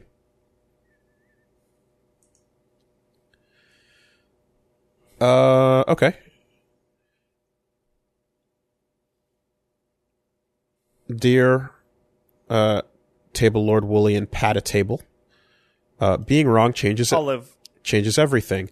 The spouse and I watched the Table Lords Betrayal at House on the Hill, had a great time. It was fun, but I found it funny that not all the rules were well known, so how the game played out was hugely different than it could have been. Everyone had fun, but are there any rules that you ignore or change in a game personally to maximize fun? I think from Pepper. Monopoly is the worst anti-version of this. Nobody plays Monopoly by its actual rules. House rules everywhere. Yeah. And Monopoly sucks on house rules. Mm-hmm. You have to play with the real rules. The first example that often comes to mind is consumables in a character action game. That feels like... What are those? Yeah, exactly. Yeah. Don't know what the animation looks like. I don't know what a holy water looks like. Or the rocket ship in 101. Yeah, exactly. So I don't know what that is. So self-imposed rules that just become the norm, 100%. And in a lot of cases, with fighting games at least, I don't know the ins and outs of how the stylish mode works. You know, sometimes there'll be one of those in, and like I discovered how it worked when I was in Japan and I sat at an Exerd machine and accidentally picked it because I couldn't tell the language difference between the two. Oh, right, yeah. And then I was like, oh, fuck. And then like the guy I was playing against just kind of got up and walked away. I was like, well, sorry. Oh, no. And last... That's so sad. Yeah, what are you going to do? Lastly, Josh says, Dear Wooly and Pat, I was in a weird class called Undergrad in Game Studies, and it ended up writing about all the different ways games approach the self. 2 ways scholars describe this as either playing a character or an avatar. Characters when you're given an identity to occupy in the game, separate from your own, like The Last of Us. An avatar is when you're meant to place your own identity in the game's world, like Minecraft. I pitched the idea that a game can bridge the two, where you're able to build your own character's identity so that it aligns with your own. Something I found in my playthrough of Life is Strange, for example. What do you think? Is one method better than the other? Is that universal across genres? Sincerely, Josh. This is known as I was talking about last week as dude versus guy. Mm-hmm.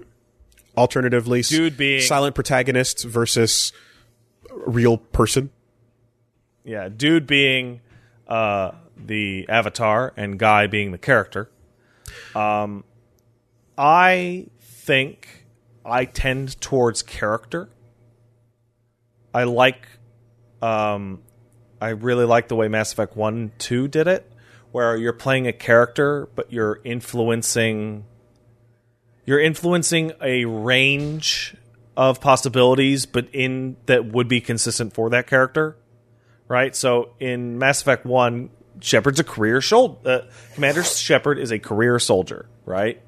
So you have the Renegade and the Renegade and the, what do you call it? Paragon options are a range of reasonable possibilities between that character's, reactions. The pure avatar, unless it's written extremely well and has just a million lines of dialogue, I don't usually care for. So, like, the nameless one in Torment, yeah, okay, that's a good avatar. And, stuff like that with RPGs where you can just determine millions of things about your character. I think probably the best one that I've seen is the attempt to split the difference, which is the Courier in New Vegas, in which it is 100% player controlled. Every single thing that you do and say and think and believe and everything. And then in the final piece of DLC, once you've completely done everything that you could possibly do in the Mojave Desert, you go to a new area in which they describe events that took place before the start of the game. And the events are rock solid, right? Like it's the courier went here and delivered this, yada, yada, right? But you are given the ability to choose the reasons why you did these. And then that informs the overall backstory of your character before they became an avatar. And it's really, really good and satisfying. Yep. It's the only one I can think of that totally nails it. Revan and the Exile. They're great. Are great. Splitting the difference reminds me of D&D campaigns where on pen and paper, you're going to sit down and you're going to behave as you would in the shoes of this person from this race, from this setting, from this civilization, whatever the case may be. Personally, I absolutely lean towards the existing character. And I do that because for the longest while in video games as a medium, the tradition has been to do the avatar instead.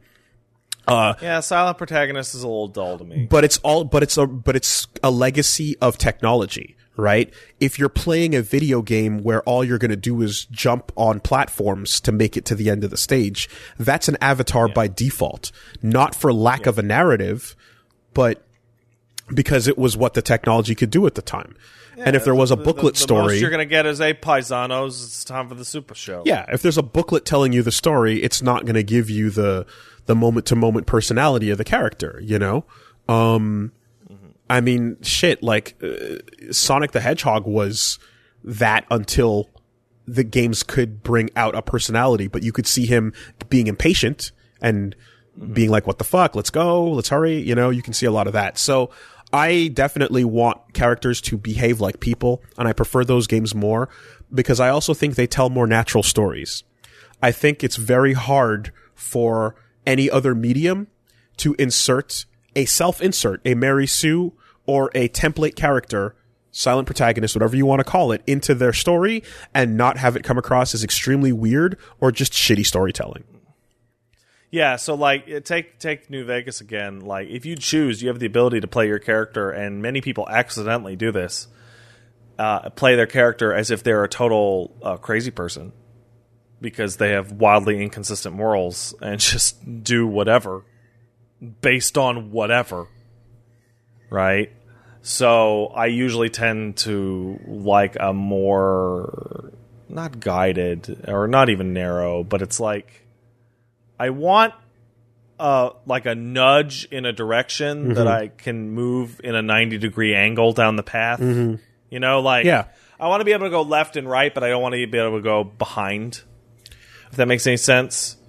Cole Phelps, people are saying. Cole Phelps is a perfect example. Cole Phelps, Cole is a very well-defined character. I was going to say Cole Phelps. No, sorry. Cole Phelps, sorry. I was going to say Big B. Lee. Yeah. Right? These are people where you're like, oh, if I was playing anyone else in the cast, I know what you would be like. I understand you. Yes, absolutely. From another camera perspective, from another point of view, I still understand your character. That to me is more interesting.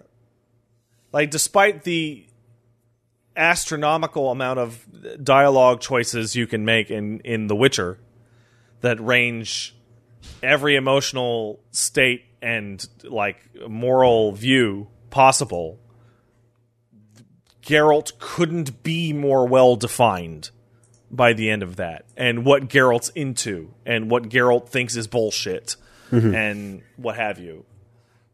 Yeah, it tells a more interesting story in almost every circumstance, unless you've written the game to play with that element of the story as a plot point, which many games do. See BioShock, see FF7, see anything where you need the main character to be quiet for a reason, you know?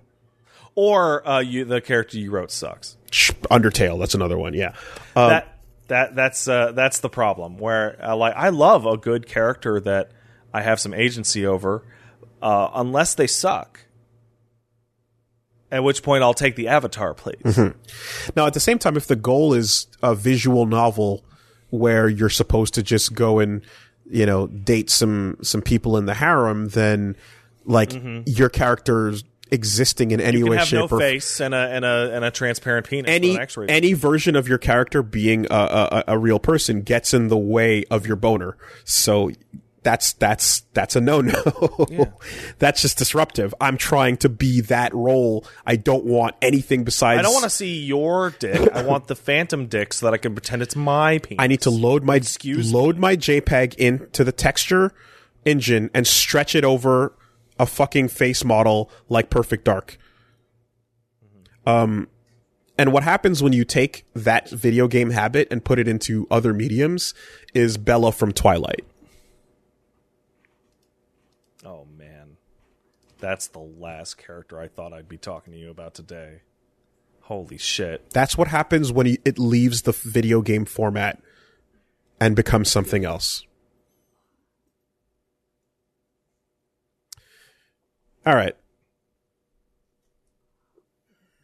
That'll do her. Oh, we have a sudden guest on the podcast. Oh, he's snorting. He's chewing. He's snorting. Gonna fuck up your pop filter, though. That's fine. What? He smells really nice, actually. Where? He does. He smells nice. Yeah. Where can the people see more? You can see more of this nice-smelling dog over at twitch.tv/PetStaresAt. And also twitch.tv/PeachSaliva. There you go. And, yeah. I'll be over at Woolly Versus on YouTube and Twitch. Everybody. Y'all have a good week. Take care.